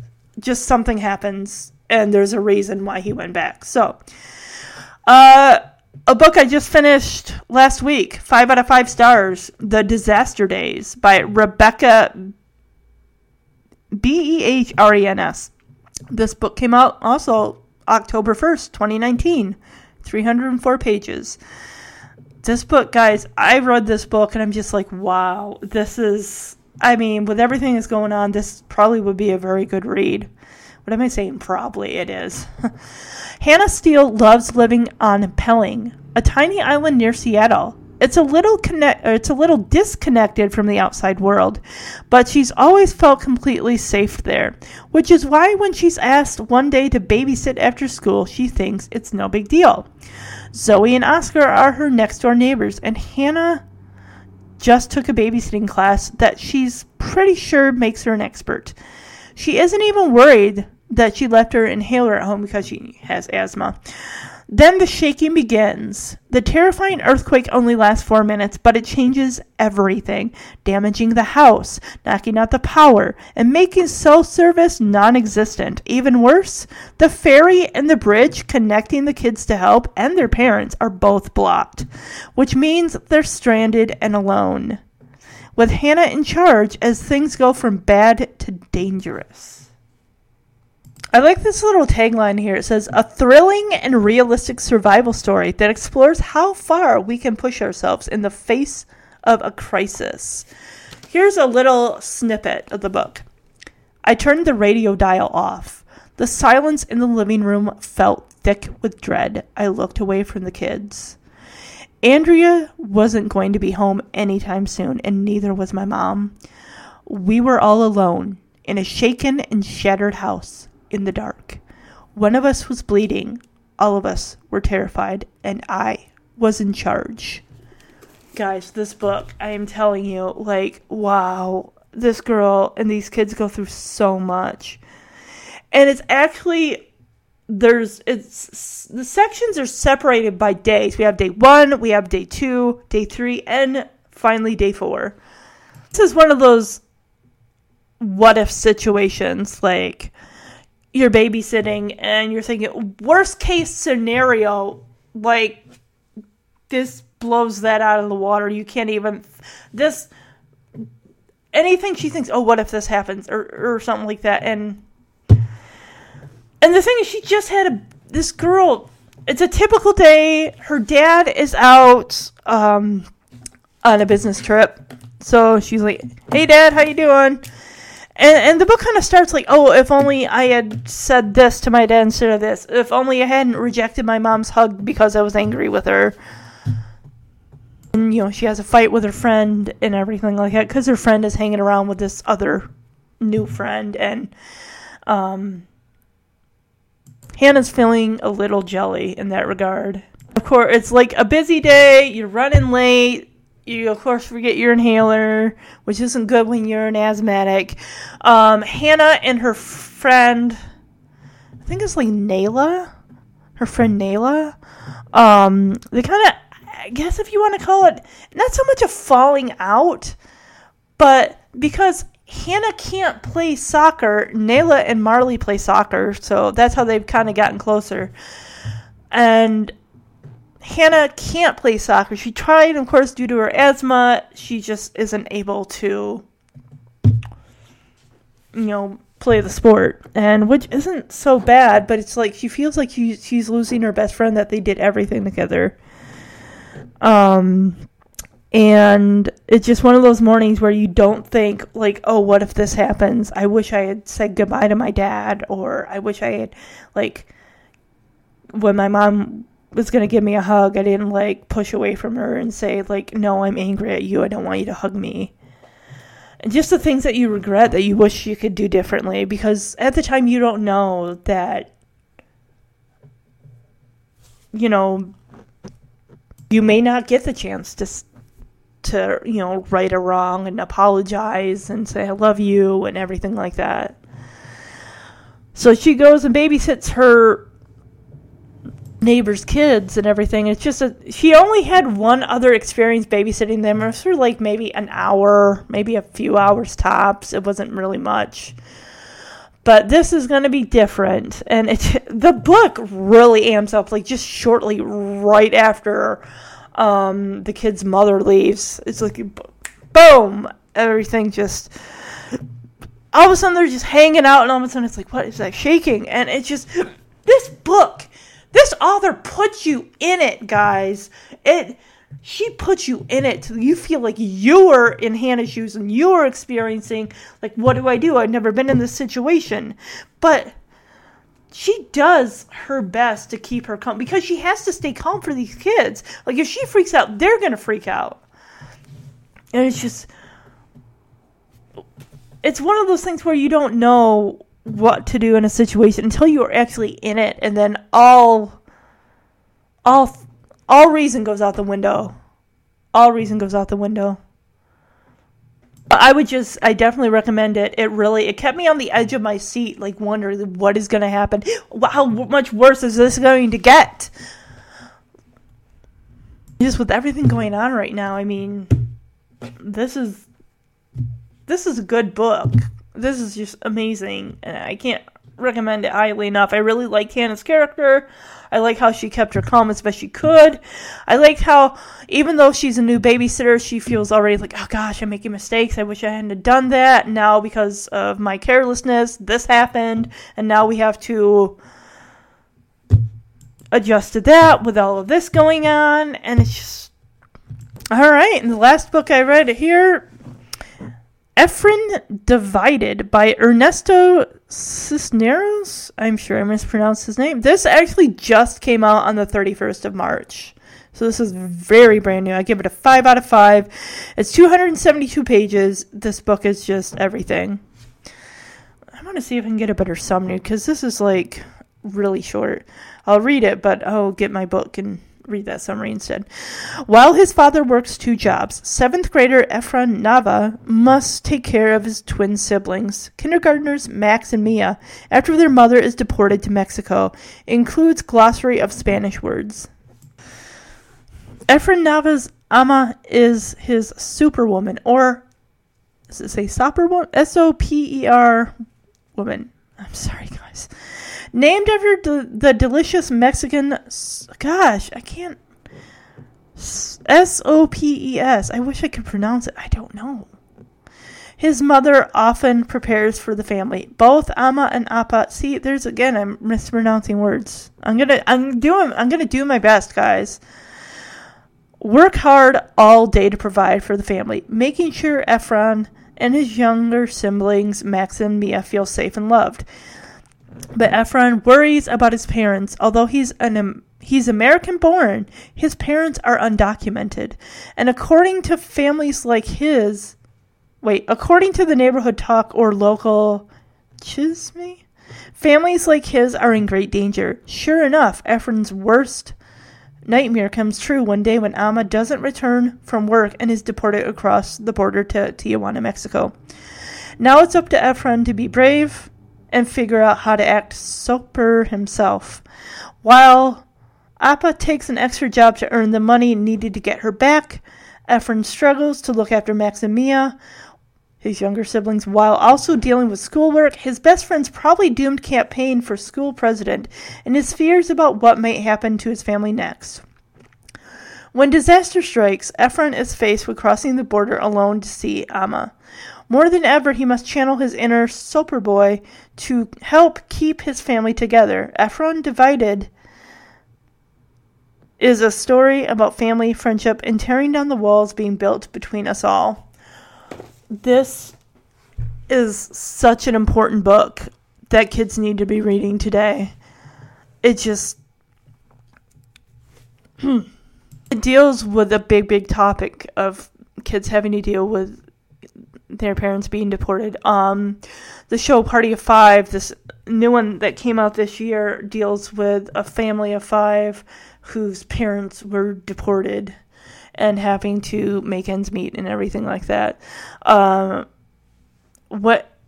Very early on, his mother gets deported, Efron's mother, and he's just taking on the responsibility. His father is actually working 2 jobs, so he's like barely even sleeping. He barely sees his dad. But it's up to Efron to get his brother and sister up and ready to go to school in the morning, because he drops them off at school while he's on his way to school.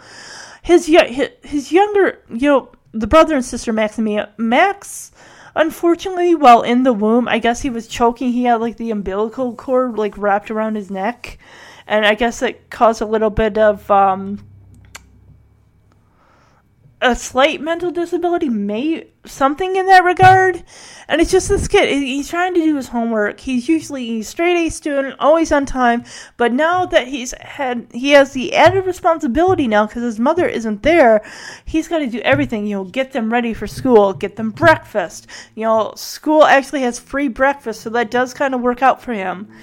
And then also pick them up from school, take them home, and then also try to work on his homework while trying to keep the kids from bouncing off the walls and asking questions about where their mother is, when is Ama coming back. And the thing is, Efron doesn't have answers to this question. And the thing about Mia is really, this girl's really not buying, oh, she'll be home soon, don't worry about it and everything. And she's just and they do get calls from Ama and stuff like that. She's just saying, it's going okay. I have a place somewhere. I'm getting a job. So she's doing what she can, but she does need, Efron's dad to, get money so that way hopefully they can kind of get her back across the border and everything like that. And then it's up to Efron, as the summary says, that he has to get to Tijuana to get to his mom to hopefully get her the money that she would need. So, it's, like I said, it's a really good book. We need more books like this for middle grade, for kids that are going through, not just kids that are going through the situation, but to help us be able to understand what they're going through. Like I said, I highly recommend that book. The 2 books I'm currently reading, the first one, Jackpot, which is a YA by Nick Stone, which, came out last fall, October 15th, 2019. 352 pages. It's an interesting book. I like it. I haven't read a YA, but I like this. Okay. From the author of the New York Times bestseller Dear Martin comes a pitch-perfect romance that examines class, privilege, and how a stroke of good luck can change an entire life. Meet Rico, high school senior and afternoon shift cashier at the Gas and Go, who after school and work races home to take care of her younger brother every single day. When Rico sells the jackpot-winning lotto ticket, and she thinks maybe her luck will finally change, but only if she, with some assistance from her popular and wildly rich classmate Zan, can find the ticket holder who hasn't claimed the prize. But what happens when have and have-nots collide? Will this investigative duo unite or divide? Nick Stone, the New York Times bestselling author of Dear Martin and Odd One Out, creates two unforgettable characters and one hard-hitting story about class money, both too little and too much, and how you make your own luck in the world. So far, I'm not that far into it, but I'm liking the character. I really like Rico. She's really cool. And of course, let me find it. Here it is. Middle grade I started last night. It's called Chirp. It's by Kate Messner. It came out February 4th of this year. It's about 240 pages. From acclaimed author Kate Messner comes the powerful story of a young girl with the courage to make her voice heard, set against the backdrop of a summer mystery. When Mia moves to Vermont the summer after 7th grade, she's recovering from the broken arm she got falling off a balance beam. And packed away in the moving boxes under her clothes and gymnastics trophies is a secret she'd rather forget. Mia's change in scenery brings day camp, new friends, and time with her beloved grandmother, but Graham is convinced someone is trying to destroy her cricket farm. Is it sabotage, or is Graham's thinking impaired from the stroke she suffered months ago? Mia and her friends set out to investigate, but can they uncover the truth in time to save Graham's farm? And here we go, I gotta drink something.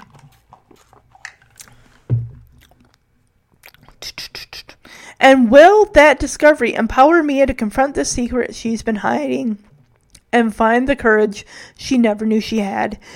In a compelling story rich with friendship, science, and summer fun, a girl finds her voice while navigating the joys and challenges of growing up. A book that I'm reading on my Nook here, it's called... This is the very last book, guys. Actually, before I get into that, Chirp is really interesting so far. I'm really liking it. The grandma, of course, I guess she was set to sell her house to some developer, and that's what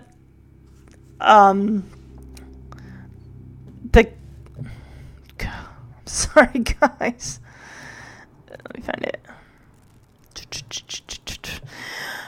That's what Mia, her parents are like going up there like, well, she was supposed to sell, and with the stroke, she's just slowing down.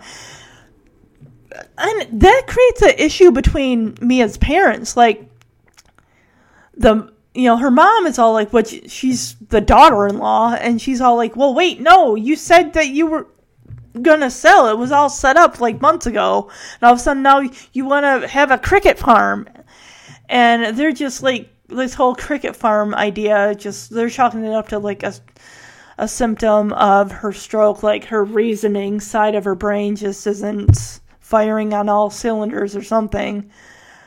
And that definitely, of course, is going to create some friction between the parents, because the dad, whose mother, with the cricket farm, is all like, honey, look, it's just, that's my mom's way. Let's just figure it out. Maybe there's something more to this. And it's just like, Mia's like, I don't know what to think.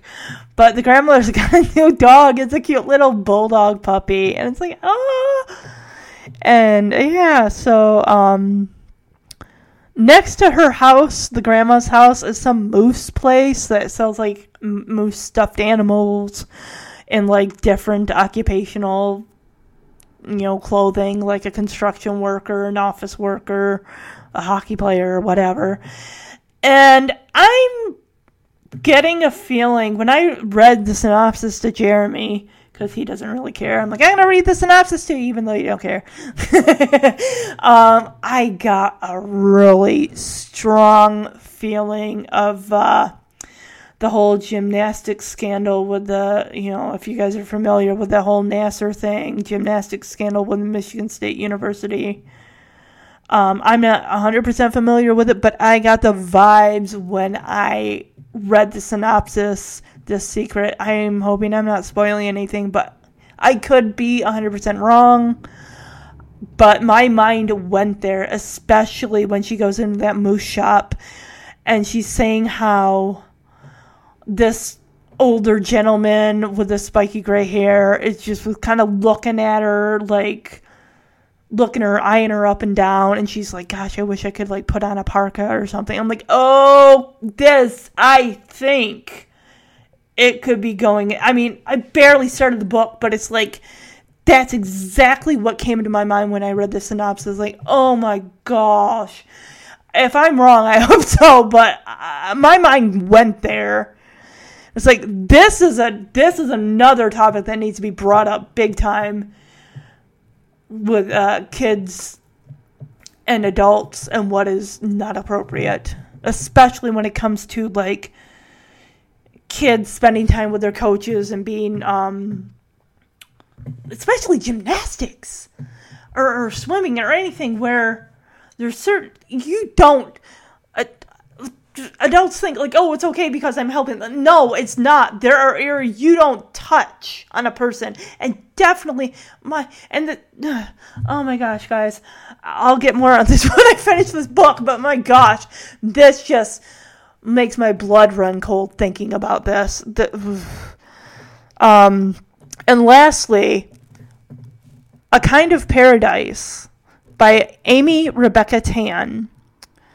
Another book set in a library. Amy Rebecca Tan's debut novel, it's a debut novel, cool, is a heartwarming middle-grade coming-of-age story about the power of community, the power of the library, and the power of forgiveness. Jamie Bunn made a mistake at the end of the school year, a big one, and every kid in her middle school knows about it. Yeah, everyone but us. They're going to drag this out the whole dang book, man. And I'm just like, I want to know what it is. What did you do? What's so bad? Ugh. Now she has to spend her summer vacation volunteering at the local library as punishment. It may be boring, but at least she'll be able to hide from mean girl Trina, who's always had it out for her, and beautiful Trey, the boy at the root of her big mistake. Oh, boy. Or so she thinks. Not only does her job bring her face to face with both her mortal enemy and her ultimate crush, Jamie also encounters a territorial patron, oh boy, an elderly movie fanatic, a super tall painter who loves to bake, and a homeless dog. Over the course of the summer, as Jamie gets to know the library and the people in it, she finds and gives help where she least expects it, and she just might find herself along the way. And every chapter she's introducing us to a new patron or giving us little itty bitty crumbs of what she did at the end of the school year that has her mom and her aunt just kind of like, they like have a routine like every like week on a Sunday or something. They go out to this special place, and because of this thing that she did, her aunt and her mom go without her as like a punishment. Like, you have to stay here. You can't go with us. And I'm like, what did she do? That was so bad. Oh my God. It's driving me nuts. But man, I want to know what it was. But yeah, guys, I hope I gave you guys a lot of book recommendations. All these books are just, and I will from time to time, like later on in the summer, like I'll tell you, maybe I can do another one of these. Like, hey, these are the books I'm reading when I get like a bunch of them and stuff. But yeah, a lot of good books. I know the libraries are closed right now. I know there are services out there through some libraries for like audiobooks and stuff like that too. So that would be another way to go to be able to read these amazing books. I mean, bookstores are also closed right now. Audible, I know that that's a membership that you got to pay for and stuff like that. But I think a lot of libraries do have that, free audiobook thing.